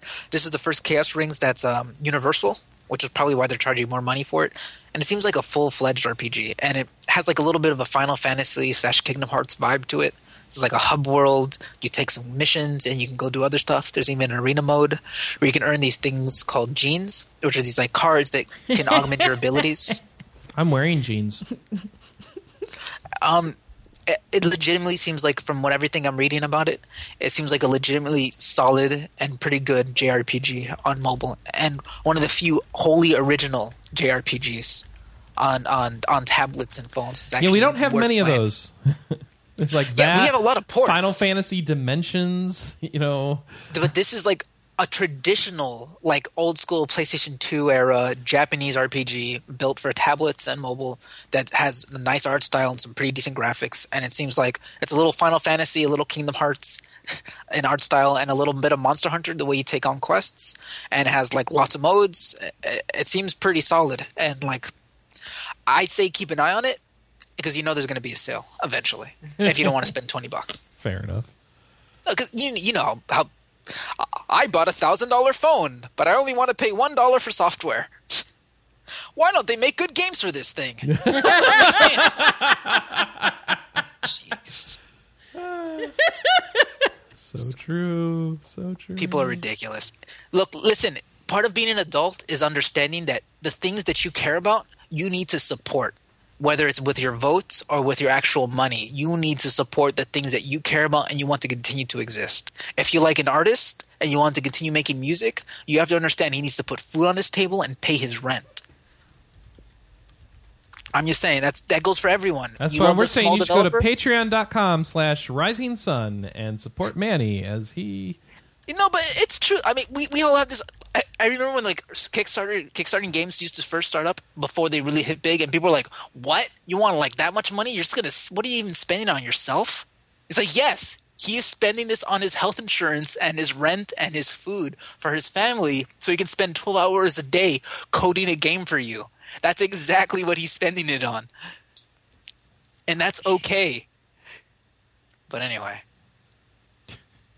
okay, vote with your money. That's all I gotta say. If you like this show, you gotta support RP Gamer too. Review us, rate us on iTunes, visit our website, give us some clicks. Hell, just leave us a nice comment on YouTube. 5 stars. Anything.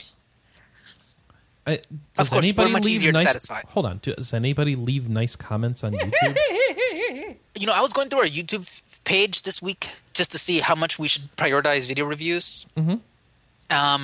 I know we're passing on a lot this year just for time constraints, and some of the lesser things probably don't warrant it. based on past activity. But we've done pretty well. Do you know some of your videos, Chris? Some of your PAX videos have over 83,000 views. I did not know that, actually. We need to monetize that stuff. I'm not even kidding. There's one that you apparently did with Tara. You would think the Sakaguchi interview you did would be gangbusters. No. It's like 500 people. Yeah. One video you did for like WildStar or something, 83,000 views. Wait, really? For It's WildStar? obscene. It's just like some, I don't know what game What it did was, we but it's do? some weird game. You got to look at those numbers. They're like, you wouldn't believe the videos that do well and the videos that won't. You would think, oh, I got an exclusive interview with this Japanese developer. 2 views. Here's me playing the Nintendo DS version on the show floor of this game that's out already. Those I know. Yes, those I know. Views. Yeah. Well, it wasn't out at the time. Those were a big deal because nobody was putting up any sort of coverage of them. Is why like Golden Sun on the DS was important, because Nintendo wasn't showing them off in any special way. You just had to go walk up, ask, "Can I take a video of that?" And he's like, "Yeah, as long as they can see your hand in the video, sure, go for it." I'm like, "Okay, great." Yeah, you always think you know what your audience likes, but man, when you actually see numbers and you see what they're actually clicking on, it's very interesting. And that was actually shot. The first one of those was shot with just like a flip handheld video cam. I was just standing there. I was the tripod trying to hold it as still as possible. I had the dude play through the demo for me. It's crazy. You know what's weird? That video that I arranged with me and Ed before you guys went to go see the Borderlands Telltales game. It was like literally like a 2-second interview. I had to go like, okay, let's go. Let's set it up. Okay, you're here from lunch? Great. How's it going, everyone? Tell me about your game. Oh, that's amazing. Great. Okay, thank you. Bye. That has like 5,000 views. It's obscene. And like other ones where I sat down and we prepared and we got mic'd up, we arranged the lighting. It was like a 20-minute talk. Like 5 guys. You're right. Yeah. Oh, you mean like the Natsume videos? Or even the one I did with Thomas Gop of who did that clone of Dark Souls. Mm-hmm. What was it called? The Namco one. Oh no, I don't remember the name, but I know what you mean. Yeah. You just seen it. We got a nice couch. We set up the lighting. We literally spent like 10 minutes of prep time. We introduced each other. Like, so you and I go. You're gonna introduce yourself. I don't know that 10 minutes is that much prep time, but I see what you're saying. It's the ones that you just catch someone in the hall. This will be interesting, and talk to them, and those are the one people care about because they stand out. They're unique. No one else has them. So hopefully, I'm thinking like this year we need to do more like that. Absolutely. If you go to an appointment and a game impresses you, or you think, oh, no one's going to cover this, it might be like some really nice exclusive we get, then just ask them in there, you guys got 5 minutes, we'll set this up, we'll do something. I think that's what we need to be doing more of. Guerrilla interviews, guerrilla video. Yep. And it's just fascinating. That means Chris has got to get the AdSense working on those YouTube videos. Yeah, exactly. You got to start paying for all these. The funny bills. thing is, though, we joke, but a lot of that money goes, especially since Chris, I have to admit, you're a pretty good steward of this site so far, and in your short tenure, you are putting a lot of that money that RP Gamer makes, and you're putting it directly back into the site, which is really great. You realize there's 2 benefits to that. One, you guys don't lynch me for keeping the money that you guys are earning by putting content up on this site. 2, I don't have to pay taxes on it because it's a business expense if I spend it on the site. So either way, though, I mean, I think it's great. I mean, we're a very long way from anybody actually making income on this, but if we can use it to like offset the cost of hotel rooms and stuff, I think that's awesome. Or at the very least, like make it less of a burden for people to write for free for this site. Mm-hmm. That's great. I mean, everybody benefits. And we're going to hopefully put a bunch of money into like site redesign and stuff or something. Oh, that's great. That's fantastic. I'm sure. Plan. Believe me, no one knows more than us that this site looks like it's from the early 2000s. Oh, we know. We make fun of ourselves for it all the time. All right, so some more news. Shaman is coming to Pokemon Shuffle as part of a celebration of it hitting 4 million downloads. Yeah, I really like him. Did you get it? Well, he's on Twitter and we talk all the time. No, Shaman the Pokemon, not the listener. Now you tell me. Yeah, sorry. But Shaman the listener can come too. Yay! Okay. Corpse Party Blood Drive, a sequel to a game that we do cover, is coming to Vita this fall. And let's see, you'll get it'll have a limited edition that comes with the soundtrack. and it is the first game in the series that's 3D because it's not made in RPG Maker. Or if it is, it's a more modern RPG Maker, but I don't think it is. And so I don't know where that fits in to the... Well, what? Okay, what? No, sorry. I just saw some breaking news on Twitter. Hit me with it. Hit me with it. What's up? Okay, so Amazon Video Games, they've been doing this contest, if you follow them on Twitter, where every day leading up to E3 they're having a countdown, and they're giving away something special from that year of E3, starting from like 1998. So in the first year or earlier. So they already gave away a Virtual Boy. What? I'm not kidding. Then they gave away a copy of Duke Nukem Forever. Where is this? And then Whose yesterday Twitter? they gave out a Solid Snake action figure from the PlayStation 1 version. Whose Twitter is this? Amazon Video Games. Just at Amazon Games. Today they're giving out a Dreamcast. Dreamcast. So if you want a Dreamcast, go retweet that. I already own a Dreamcast. Yeah, but I was going to say, Chris, even I own a Dreamcast. An unboxing video for a brand new 2015 Dreamcast. It's not going to be brand new. I bet you it is. Come on. At the very least, it'll come with the box, I hope. Anyway, I just thought that was pretty funny. That, hey, you want a Dreamcast? You know what else they are giving away is a skinned Elder Scrolls Online Xbox or PS4. Oh, totally. I think it's a simple contest. You go on their Twitter page, you vote for the one that you like the most. No. And you have a chance of winning one. It says follow and retweet for a chance to win. That's it? Go for it, dude. Yeah. So I'm doing that. Oh, one. they look pretty decent. The PS4, I think it looks the best. Oh, there we go. Our Robin Amiibo is now sold out. Looks like you could have followed it all on Amazon Games, Anna. We tried to get Amiibos last night. Oh, my goodness. It did not work. I went to both Targets in my city on at least my side of the city. They didn't have any of the new ones in stock. The newest Amiibos I could find was a Princess Peach, a Mario, and a Luigi from the Mario Party set. Yeah, I mean, here's the problem that we run into, Manny, is we're not going all Skylanders on this. We're not collecting them all. But the thing is that we have a game now, codenamed Steam, and a game coming out, Fire Emblem If, that both use these Amiibos. And so she wants them all. She wants all the Fire Emblem ones. So I want the Fire Emblem ones. It's the same and I was like, I kind of wanted to ones. see some of the Squid ones and the 3-pack, and like nothing available in store. Anna went on Amazon.com to get to try and get them as they were released, and that was a freaking ridiculous thing. Did you see what they did? Did you hear about this, Manny? Every 30 minutes they had a window. Yeah, every 30 minutes it was a window, and sometime in that 30-minute window they would put the amiibo up for sale. And so you basically had to spend 4.5 hours of your life just sitting there clicking refresh to try and get all of them. We just wanted a couple, so we only wasted a little, an hour and a half. But still, it's stupid. You know what? I'm going to say this. I said this once and I'll say it again. I am so happy that this amiibo thing started in my late 20s, early 30s. Mm-hmm. Because, and especially now that I've entered this phase where I want less things in my life, period. Mm-hmm. So I have zero interest in plastic stuff at this point. And That's a I'm good plan. so happy. Yeah, that's the right way. Ideally, I want to give away most of my things or sell it, and just really all I want is like a handful of computers. And that's pretty much it. That's all I really want. A tablet, my cell phone, a couple of computers. Which MacBook do you want? What MacBook? Yeah, which MacBook would you go for right now? Like just the MacBook, an updated Air, the Pro Retina. If I had to choose right now, I would totally get the thin one-port MacBook. Okay. Because I don't use my laptop as much as I use my desktop, and at the few times that I've needed to use a laptop and I had to put it in my bag, it was a burden. So someone's telling me that the MacBook Air is better performing than the new MacBook. In some regards. That doesn't make sense to me.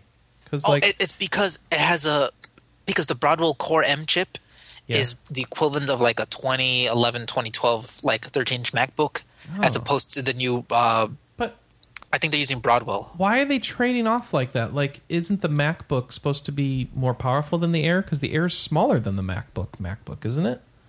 Like, why wouldn't that be your lowest power one, and then the one that's a little bigger should be more powerful? this is a lot of what they're doing now is scenes. They're setting a lot of scenes right now, sort of setting the stage. They're building their production pipeline for these new Macs, which are going to go forward. In a couple of years, there won't be any Airs anymore. It'll just be the MacBook, especially, and then by then the Core M will have caught up and it'll be much better. But in the meantime, you get out there and you start building your machines and your factories to produce these fanless machines. You start getting people used to USB-C. You start producing Retina-only machines. It's a lot of it is like, this is the computer of the future, but you can have it right now if you want it. Okay. All right. And for some people, if you travel a lot, if you're on a computer, I mean, if you're on a plane and you need to open, on a computer on a desk tray, if you carry your computer on your back every single day to work, I mean, those savings, if it's as big and as light as an iPad. I already have an iPad. With a Retina screen. See that? Okay, with the Retina screen, which my iPad also has. But okay. Yeah, I mean, you could totally just hook up a keyboard. Yeah, that I know. Microsoft keyboard is pretty good. But like I said, it's nice to have options. Maybe you're the person who needs to run OS 10 instead of iOS, so you have that thin and light option now.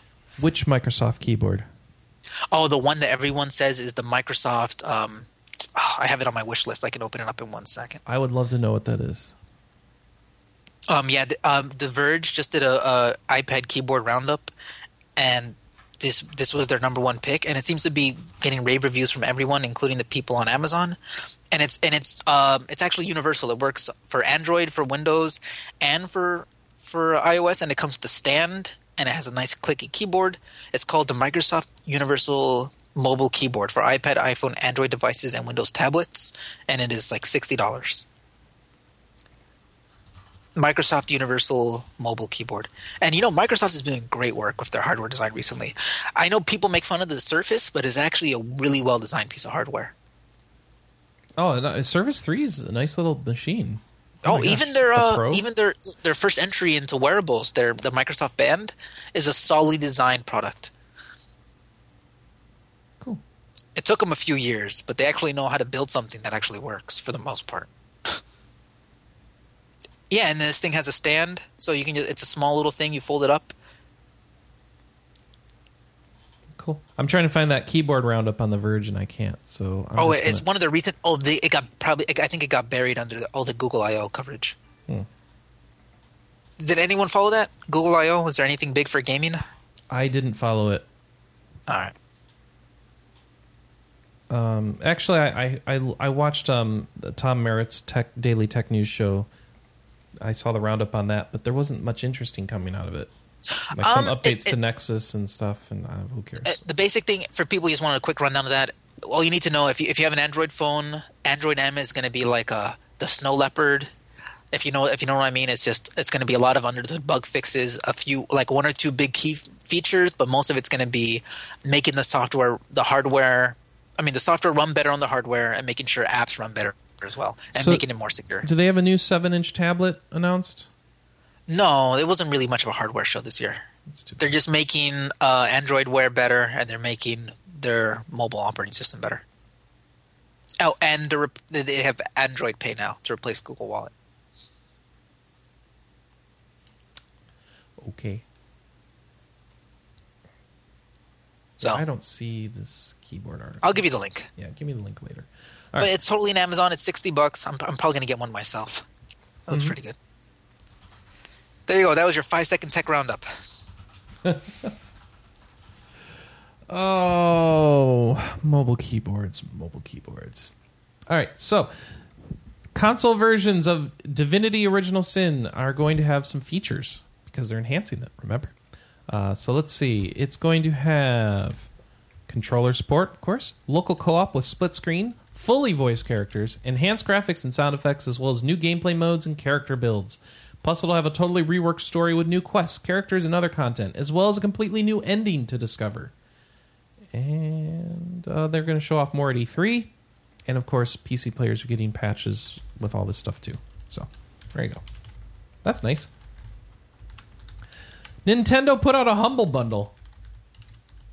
What? Yeah, the Humble Nindy Bundle, which is a great name. Nindies. They actually say Nindies in interviews now, too.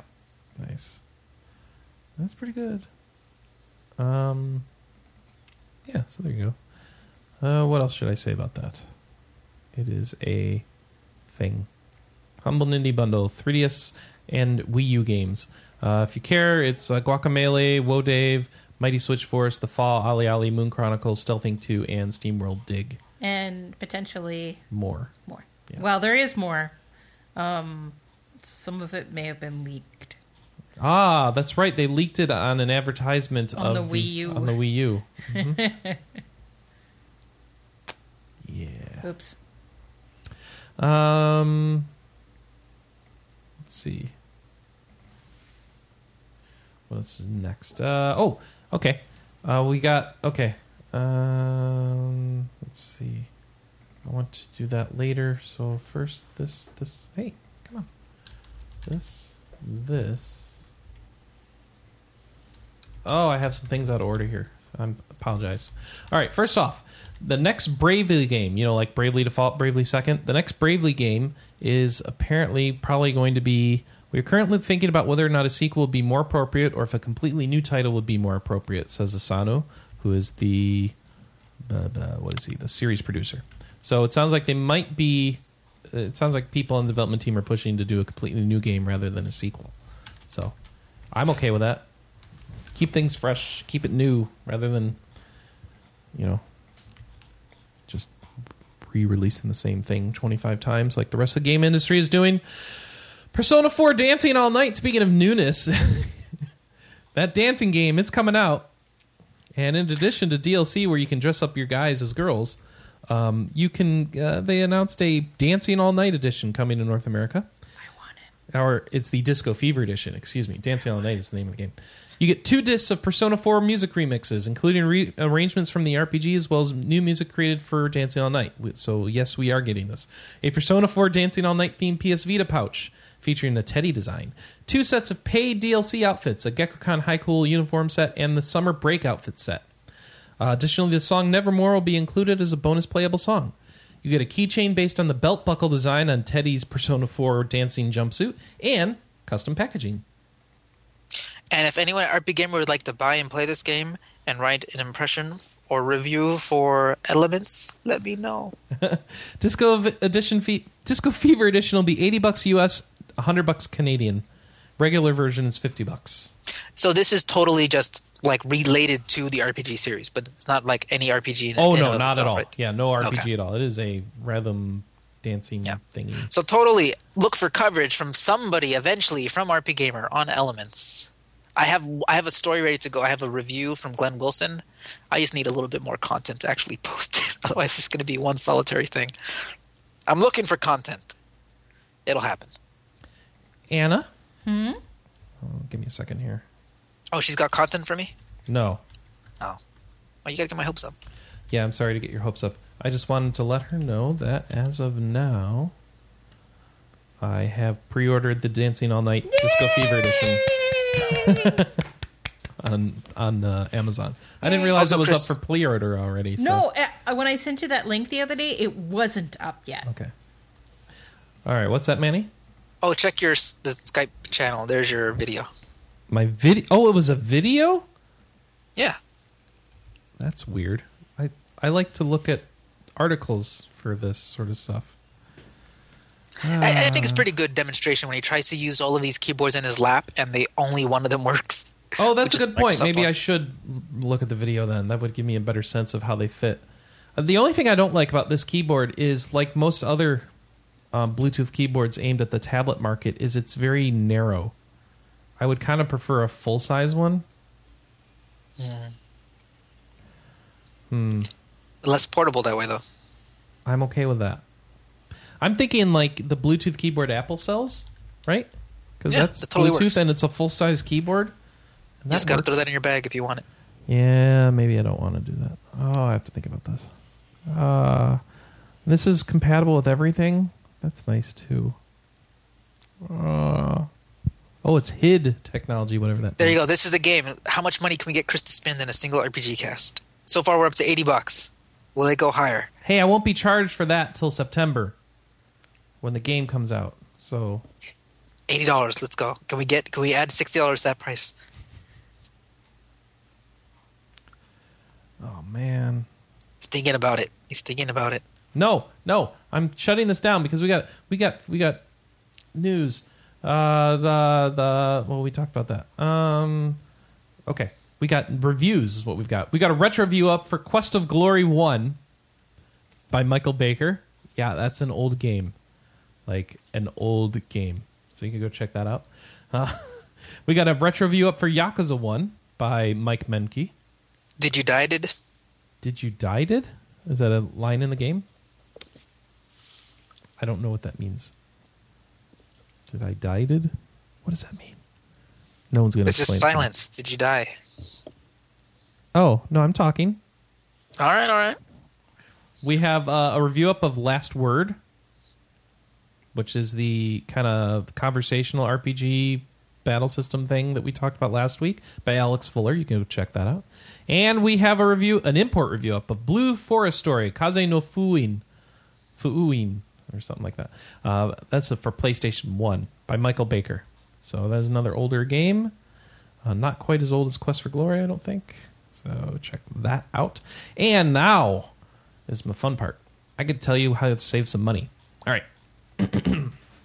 All right, when you're done, I do got 2 news stories that you guys might want to talk about. Well, then you should start now. Okay. So I'll start with the small one. So pretty exciting. This month's Games of Gold for June. The Games of Gold for June are on Xbox 360. We got Just Cause. You just said the games with gold for June are exciting? Yeah. Okay. What are they? Why? Do you find it hard to believe? Because I was just listening to the Cheap Ass Gamer podcast where they were talking about how Microsoft is really screwing up the games with gold stuff lately. Really? Because and they need to put some more real titles up there. Really? Because I've played a lot of these games. A lot of pool effects. Maybe if you play... That was just 1 month, though. 2 months in a row.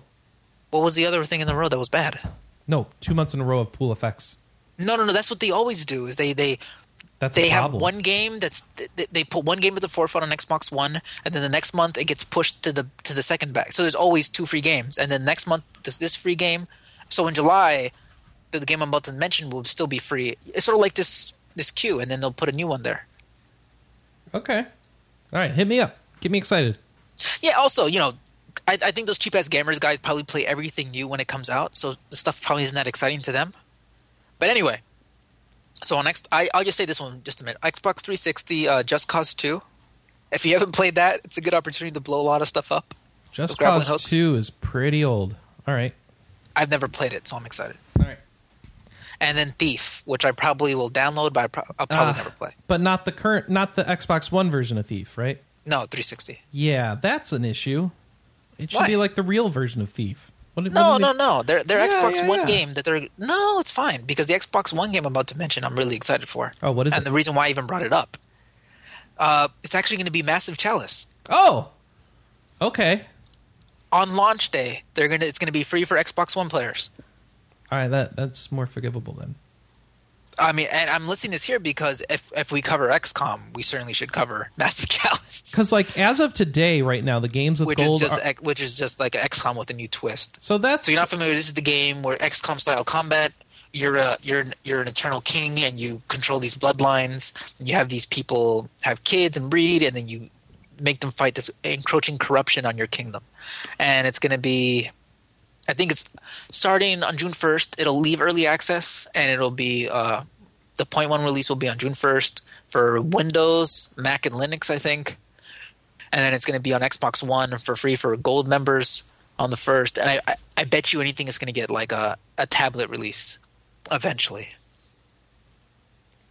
Okay. So yeah, Massive Chalice, totally cool. I mean, brand new game that people have been excited for. I wanted to try it out on the Xbox One, but I probably wouldn't have bought it since I already have the Steam version. So I'm excited to check it out. Neato. That's an improvement from this month's, or this half of the month's current games with golds are Pool Nation FX, Castle Storm Definitive Edition, which, while it's an okay game, is not much of an offering, and F1 2013. I don't see what the problem is. I mean, if it was a good game when it came out. No, that's a problem. F1 2013 is completely irrelevant right now as far as position. So when you play, you can't race around on a track? You don't see the issue. No, I Okay. legitimately do not. I 'Cause totally I've seen disagree. I totally disagree that Well, that that's is great, not a relevant because game here's- anymore. I like how just because the data's changed, now we can never play this game and never have fun with it. First of all, F1 games are a niche title to begin with. To then give people an old version of the F1 game, who cares? Nobody's going to Xbox to pick up Games with Gold is so awesome. They gave me an F1 game from 2 years ago that I don't care about. Like, where's the fun in that? Where's the excitement? Where's the Or thing? maybe a lot of people And then the can other one on download- Xbox One is a pool game? I mean, for heaven's sake, put out some sort of real AAA title. They got nothing on here. I 1000% disagree. I mean, I cannot disagree more. Okay. Because If you're happy I've- with Pool Nation and F1 2013, neither of which you're playing, by the way, are you? Okay, first let me start from the beginning. Okay. Okay, so first off, it is I don't know what you expect every single month because I expect, even like, PlayStation Plus. doesn't do that. Yeah, they do. They do. Well, Really? they do Because a I better saw job the than month this. PlayStation Plus like last month, and I thought, or this month, I'm like, I don't want to play any of these. My problem with all these services is they don't have RPGs. So Metal Gear Solid doesn't count as a good addition, as a better addition than F1 2013. Calls of the Shogun doesn't count as a better addition than I don't want to play any of those. No. Okay. All right. And that's the thing, though. This is, I mean, you're throwing this down like they're failing when it's all so subjective, and especially since we're acting like this game, this racing game, isn't an actual real game that you could play and have fun with. I mean, can I not load it up and race around the track and maybe find out, oh, this game's pretty good? Are there new F1 games out? There are newer F1 games out. Yes. And especially since we're coming off of April when they gave out double games. Do you remember? I mean, it's just kind of weird because we just came out of April on Games with Gold and they gave out double the games. I'm trying to find the link to what they actually were. Do you know them off the top of their head? The ones that they did? No, I don't. Games of Gold for April. I But they thought- did double. Didn't they have like Rayman and stuff on there? And Pool Nation was still a part of it. And I don't know. Hold on one sec. Okay, so for April Games of Gold, it was Child of Light, Terraria, Gears of War Judgment, Black Flag, Army of Two, and Pool Nation.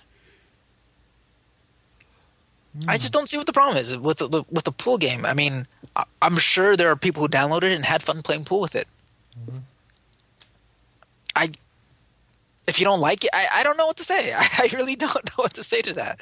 I guess the expectation is there should be something I'm like, oh my god, I can't wait to play this every single I month. think there should be something more substantive or that's a bigger deal than Pool Nation FX and F1 2013.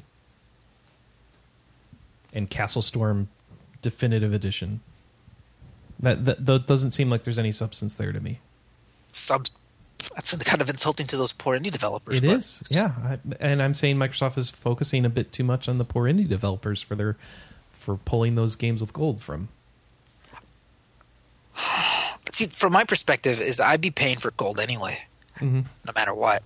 It's not like the Sony thing where a lot of people started because of PlayStation Plus, getting the games. Okay. I'm locked in for the next several years in Xbox One. If they want to throw some games my way that I've never played before, I am totally okay with that. And that's fine. And some will be great, some I don't want to play. I mean, even like that PlayStation 1 thing that you listed, I don't want to play that Metal Gear game. Okay. I mean, it's just so subjective. You say that's substantial to me. Like, my first thought was, what? They're giving out that crappy demo? So, I mean, games with gold May was like Pool, Castle Storm, F1, and then what was in the first half of May? Anything? That was just, like I say, some months are off. Okay. Like the PlayStation thing, for me, that month, I'm like, oh, that's not a good month. Maybe next month. Right. And for some people, like, that's great. But even if you bought, let's say a lot of people who are hardcore PlayStation, they bought Metal Gear at launch. Then how great is that month for them, actually? Oh, yeah. No, that's fair. I don't know. It's just weird because it's just like the F1 game works. You can play it. You can go around the track. You can have some fun. What's the problem?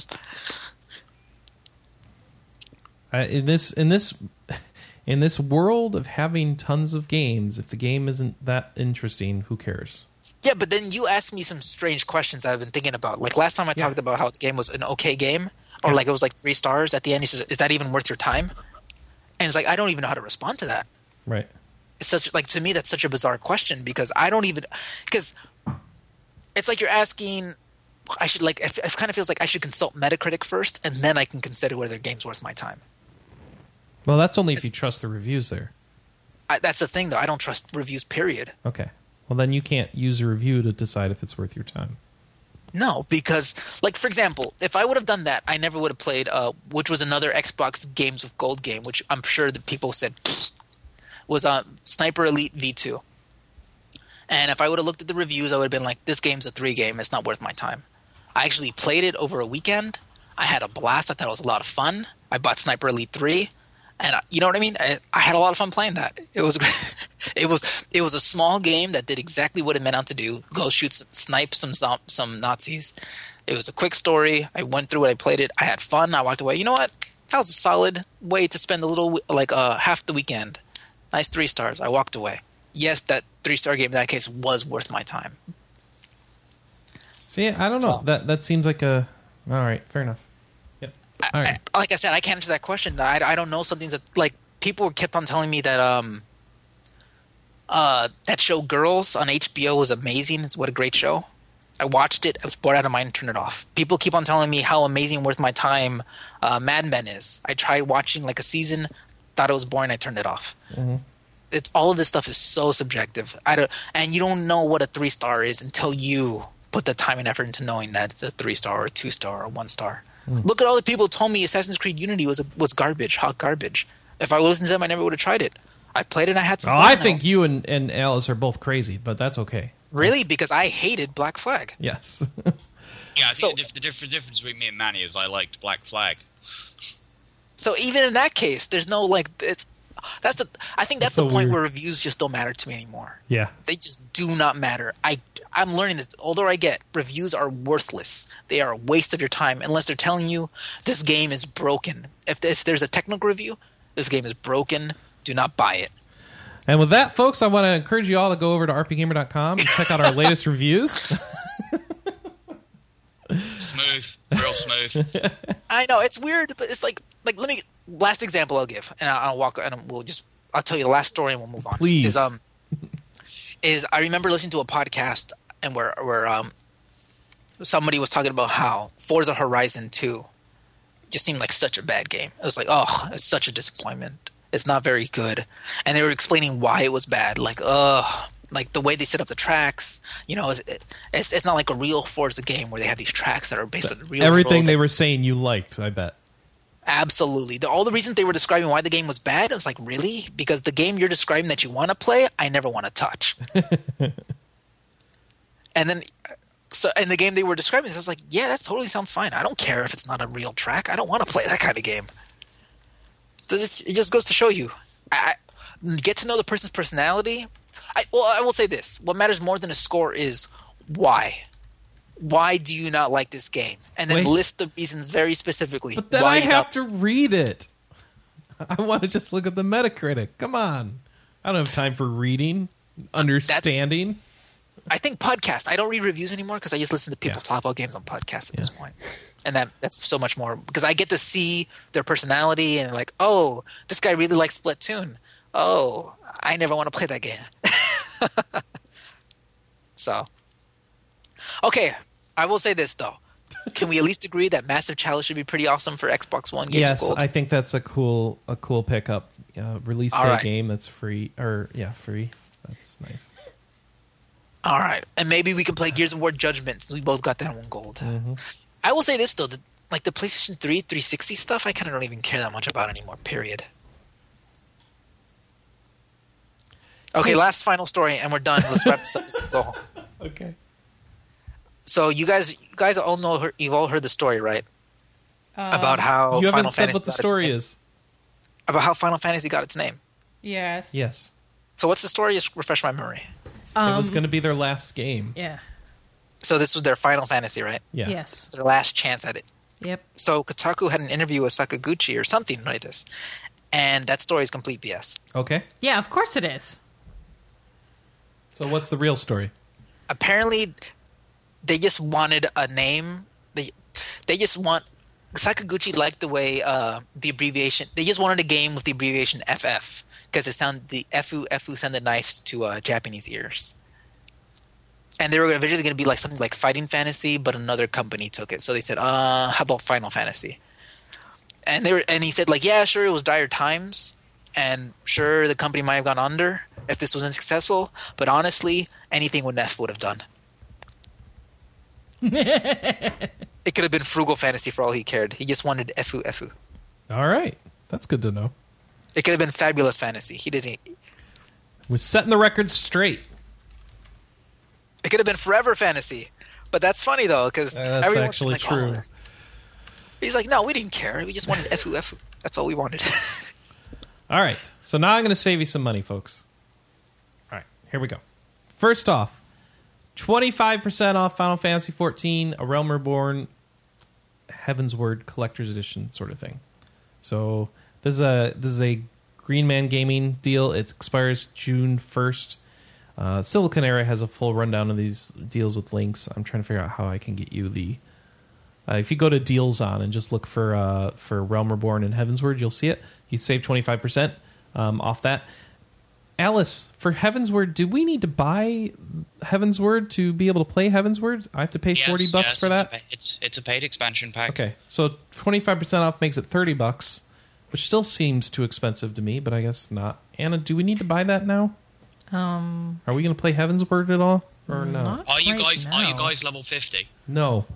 Have you finished the main story? No. Oh, okay, then you don't need to buy it. Okay, perfect. Thank you. You saved me $40. All right, or $30. The Xbox One Assassin's Creed Unity bundle is 25% off at, let's see, Deals On's the link. Oh, it's on eBay. So somebody named Blue Tech is selling it. So if you want to save money on an Xbox One, you can get some for cheap there, apparently. Bayonetta 2's on sale. Oh, who cares about that? I think I would recommend getting the Master Chief Collection instead, especially since they have that limited edition white console. If you care about a white console, there you go. Also, remember how they were giving out ODST for free because the game was broken when it came out? That is available now, and if you qualify, it should be in your DMs on Xbox. Cool. Witcher 3, yeah.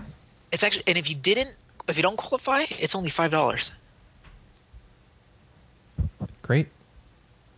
So, Witcher 3 is on sale, $36 after the coupon on Green Man Gaming. Again, you can find that on Deals On, DEALZON if you've never used it before. Kind of a neat site. Let's see, any other RPG relevant ones? WildStar's on sale for half off, which I think is funny since I thought it went free to play. Do you still have to pay for WildStar even though it's free to play? That's weird. Oh, it's not free to play yet. That's right. Okay. And no, Magicka 2's on sale on Steam for $12, and that's it. Oh, Lord of the Rings: War in the North for $4 on Steam. Oh wait, that one expired. You can ignore that one. Don't buy it. Don't buy it anyway. Let's see. All right, more relevant deals. Because apparently we like that noise in Japanese. That might have to be our podcast title. No, we like that noise. We like that noise in Japanese. There's a digital... Yeah, here it is. New release on Xbox One is Rogue Legacy for $15, 20% off if you got gold. This is North American region stuff. North America continues with sales. Bloodborne on sale on PS4. Dark Souls 2 on sale on PS4. Far Cry 4 on PS4. Dark Souls 2, Dead Island Riptide, Far Cry 3, 4, Risen 3, Sacred 3, Time and Eternity. All those on sale on PS3. Atelier Aisha Plus, The Alchemist of Dust is on sale on Vita. Wait, is that the first one in the series? I don't know. You will have to research it. Hyperdimension Noir, Goddess Blackheart's on sale on Vita. Orashika, Tainted Bloodlines is on sale on Vita. And Chris might pull the trigger on that because I'm actually interested in that. It's Aisha, the Alchemist of Dust? Yes. Then yes. It's okay. And Grinzia is on sale on 3DS. Did it get patched? I don't know. Not worth it. If it did, then totally worth it. I don't really remember what it is. It's a Chemcore RPG. Oh, okay.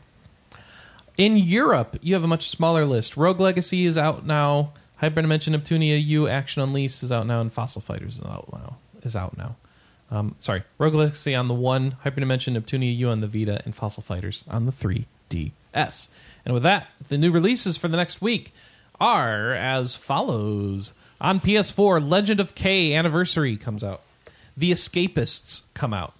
Nothing listed here for PS3, which is weird. Xbox One gets Massive Chalice, and it is free if you are on Gold. This article says it's $20, so that's not right. It'll be free, as we just if you don't have Gold, I'm sure you can buy it. If you don't have Gold, it'll be like $30, I think. I think it's 20. Oh, okay. So this pricing is completely wrong on this page. Wii U gets the following. Bela Latino, Don't Starve Giant Edition, Legend of K Anniversary, Mega Man Battle Network 4 Blue, Mega Man Battle Network 4 Red, and Mega Man 03. Those are all GBA games, I believe. Rival Turf, which might also be a GBA game based on the price here. I've never heard of it. And Splatoon, of course, is out now, along with some amiibos for Splatoon, which unlock more single-player levels. 3DS gets GG Series Wonderland. What? Glory of Generals, The Pacific, and that's it. And PC gets the following. Agapan, Airport Madness World Edition, Arcalam 3D, Chips Challenge 1 and 2, Hatred, Flame Over Man, or no, it's just called Flame Over, Flicks the Flea, Gaocow.love.100 Days, Homesick, Horizon Shift, Hyperdimension Neptunia Rebirth 2 Sisters Generation, which I know is on sale right now, Intergalactic Bubbles, Legend of K Anniversary, Locoland, Kung Fury, Street Rage, Massive Chalice, Pillar, Pixel Dungeon. It's like the Nintendo download. I know. Serpent in the Staglands, Stargazer, The Fruit of Grisaya, and finally, The Silent Age. You know what? If life had like a 30-second forward button, I would have hit it twice already. I enjoy going through those lists because sometimes you hear some weird things like The Fruit of Grisaya. What the heck is The Fruit Did you ever cover Grisaya? this? Legend of Grimrock is on iPad? Yeah, we covered that last week. Cool. Yeah. Wow, Fruit of Grisaya is an expensive game. It's $32 on sale. It's normally $40. 6 fruits bear their fangs at the world. This is publisher Sakai Project. I feel like we've talked about this. Oh, is this a visual novel? Yeah. This is a visual novel. Oh, no wonder it's expensive. I wonder if this was on Playism. I feel like... Yeah. Okay, anyway. Nice. So you can go watch this visual novel.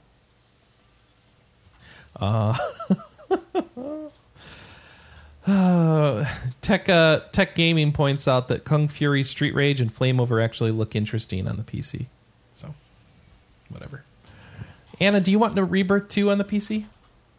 Not right now. Not right now? It's on sale for half off. Mm-hmm. Okay. But you don't care. We're going to wait for a Steam sale where it's $1. Support developers, yay! Screw developers. I'm the guy who buys Humble Bundles and puts the slider 100% on charity. And then pays the minimum. And then wonders why... Why is everyone going out of business? You know what? That was a good game. Why don't they make a new one of those? Oh, wait, they went out of business and the guy killed himself because he couldn't feed his family? Okay, never mind. It's all my fault. Did you see Darksiders 2 is getting a definitive edition? No, I did not. Yeah. That's a game... Apparently Wait, by who? THQ's gone. Oh, but what's it called? They bought the rights. The people who do Dead Island, Nordic Games, is it? Oh, okay. I thought you were going to say Silver, whatever.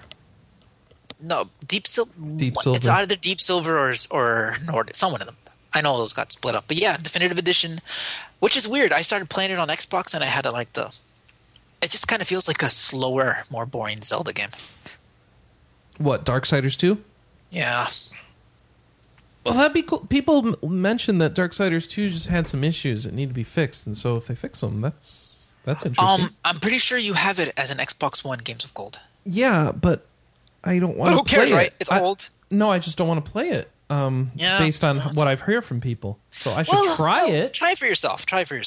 Like I said, you just told me it wasn't very good. But that's the thing, though. The reasons why I didn't like... Well, here's my issue, Manny. I'm much more interested in playing the first Darksiders, which everyone really kind of generally praised. I can recommend wholeheartedly, yes. Yeah, and absolutely. I haven't played that yet, so that's what I will do first. I would totally say that, yes. Yeah. Darksiders 1 is a better game. Yeah, so I will... You know, my problem with Darksiders 2 was it felt like it was it felt like they were stretching for the sake of stretching. They're like, oh, we have an epic 40-hour quest. Oh, so you mean the problem with all the modern Zelda games?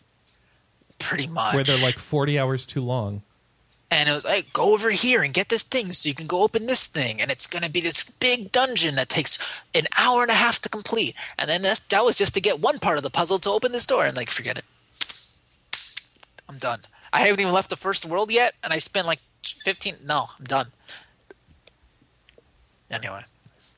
All right, with that, we're wrapped up. So I need to ask everybody, what are you going to play this week? Emmanuel Marino, what will you be playing? I think I'm going to... maybe some Massive Chalice and some Just Cause on June 1st. But until then, I'm kind of don't want to start a big RPG so close to E3. So what I think I'm going to do is play Black Ops 2, which I've been wanting to replay for a while. Nice. COD Ops 2. Yeah, I want to try the other path because, I had like this branching storyline. No, I don't remember. I didn't play it. So. Oh. Okay. Anyway, I just wanted to try it. Cool. Alice, what will you be playing? I will probably be playing more Assassin's Creed, and I will be investigating my TV antenna ship, if I can get one. Alice, have you tried any of the co-op yet? Yes, I have, actually. I remember one of the complaints was that it didn't do enough with the French Revolution setting, and I think those people didn't try the co-op, because all of the revolutionary stuff is in the co-op. Like directly dealing with inciting riots or protecting protesters or assassinating this person or all that kind of stuff. It all happens in the co-op mission. So if you want more of that revolutionary flavor, you have to engage directly with that. I agree. But yeah, it's pretty enjoyable. I like the character customization as well. Yeah, I went full Napoleon. No, I'll just say that. You get the hand in the shirt and everything? No, just the uniforms. Oh, okay. Anna Marie, what will you be playing? Definitely Record Keeper, and definitely more Puzzles and Dragons Z. And I think I might buy Atelier Aisha now that it's on sale. Cool. Because I've kind of been jonesing for another Atelier game. Okay. And therefore, I will not be playing my Vita anytime soon. You could play the Vita TV. That's what it's there for. Anna, I've got something much more interesting to do. It is my birthday on June 15th, and my wife has given me my birthday present early. And many computer parts. I will be putting together a new PC today. Yay! With a GeForce 970 and new processor. You got a card now before DirectX 11 cards shipped? Yeah, I did. Or is it 12? You mean DirectX 12? You're talking about 12? The thing that you don't need. Yeah. Because, the most recent, and it's going to be a while before there's a new good card from NVIDIA in that area. And when it comes out, I'll buy it and give the 970 to Anna, and she'll be very happy. Yay! As long as you have a plan, it's all good. Yeah, we do have a plan. So I'm not worried about it because NVIDIA is more focused on crazy $1,000 Titan X's and Titan Z's right now. So, and their NVIDIA Shield tablet just came out. Their 4K set-top box. Yeah, that's cool. I saw that. I don't know that I have any use for it whatsoever.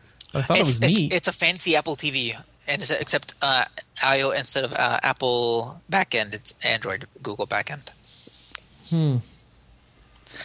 So if you want to watch the non-existent 4K content on your TV and play the occasional streaming game and Android game with a controller, that's what it's for. The streaming game stuff is kind of cool, except of course I have an HDMI cord run from my PC already to my TV.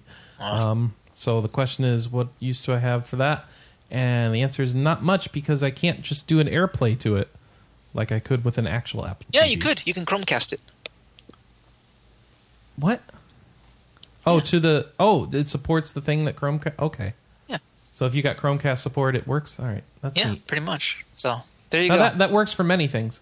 I guess one of the advantages of buying a new set-top box would be to get an Apple TV because then it would work with the things that don't support Chromecast. But, all right. Fair enough. You got me. Bye-bye, Birdie.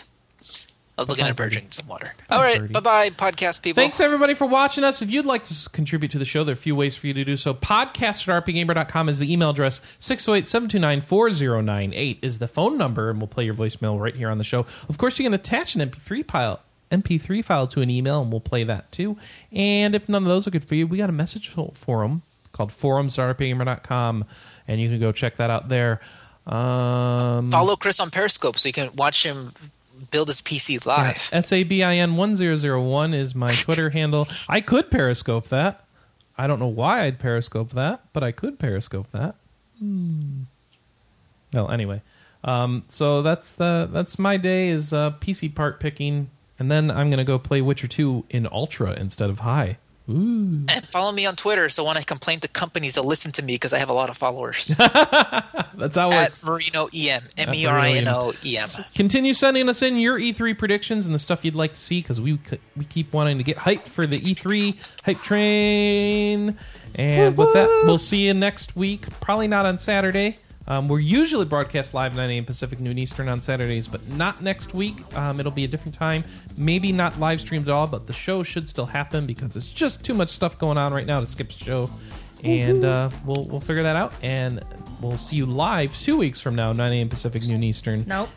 Yes. Wait, yes. And Sorry. until then, goodbye, everybody. Bye-bye. F-U. F-U.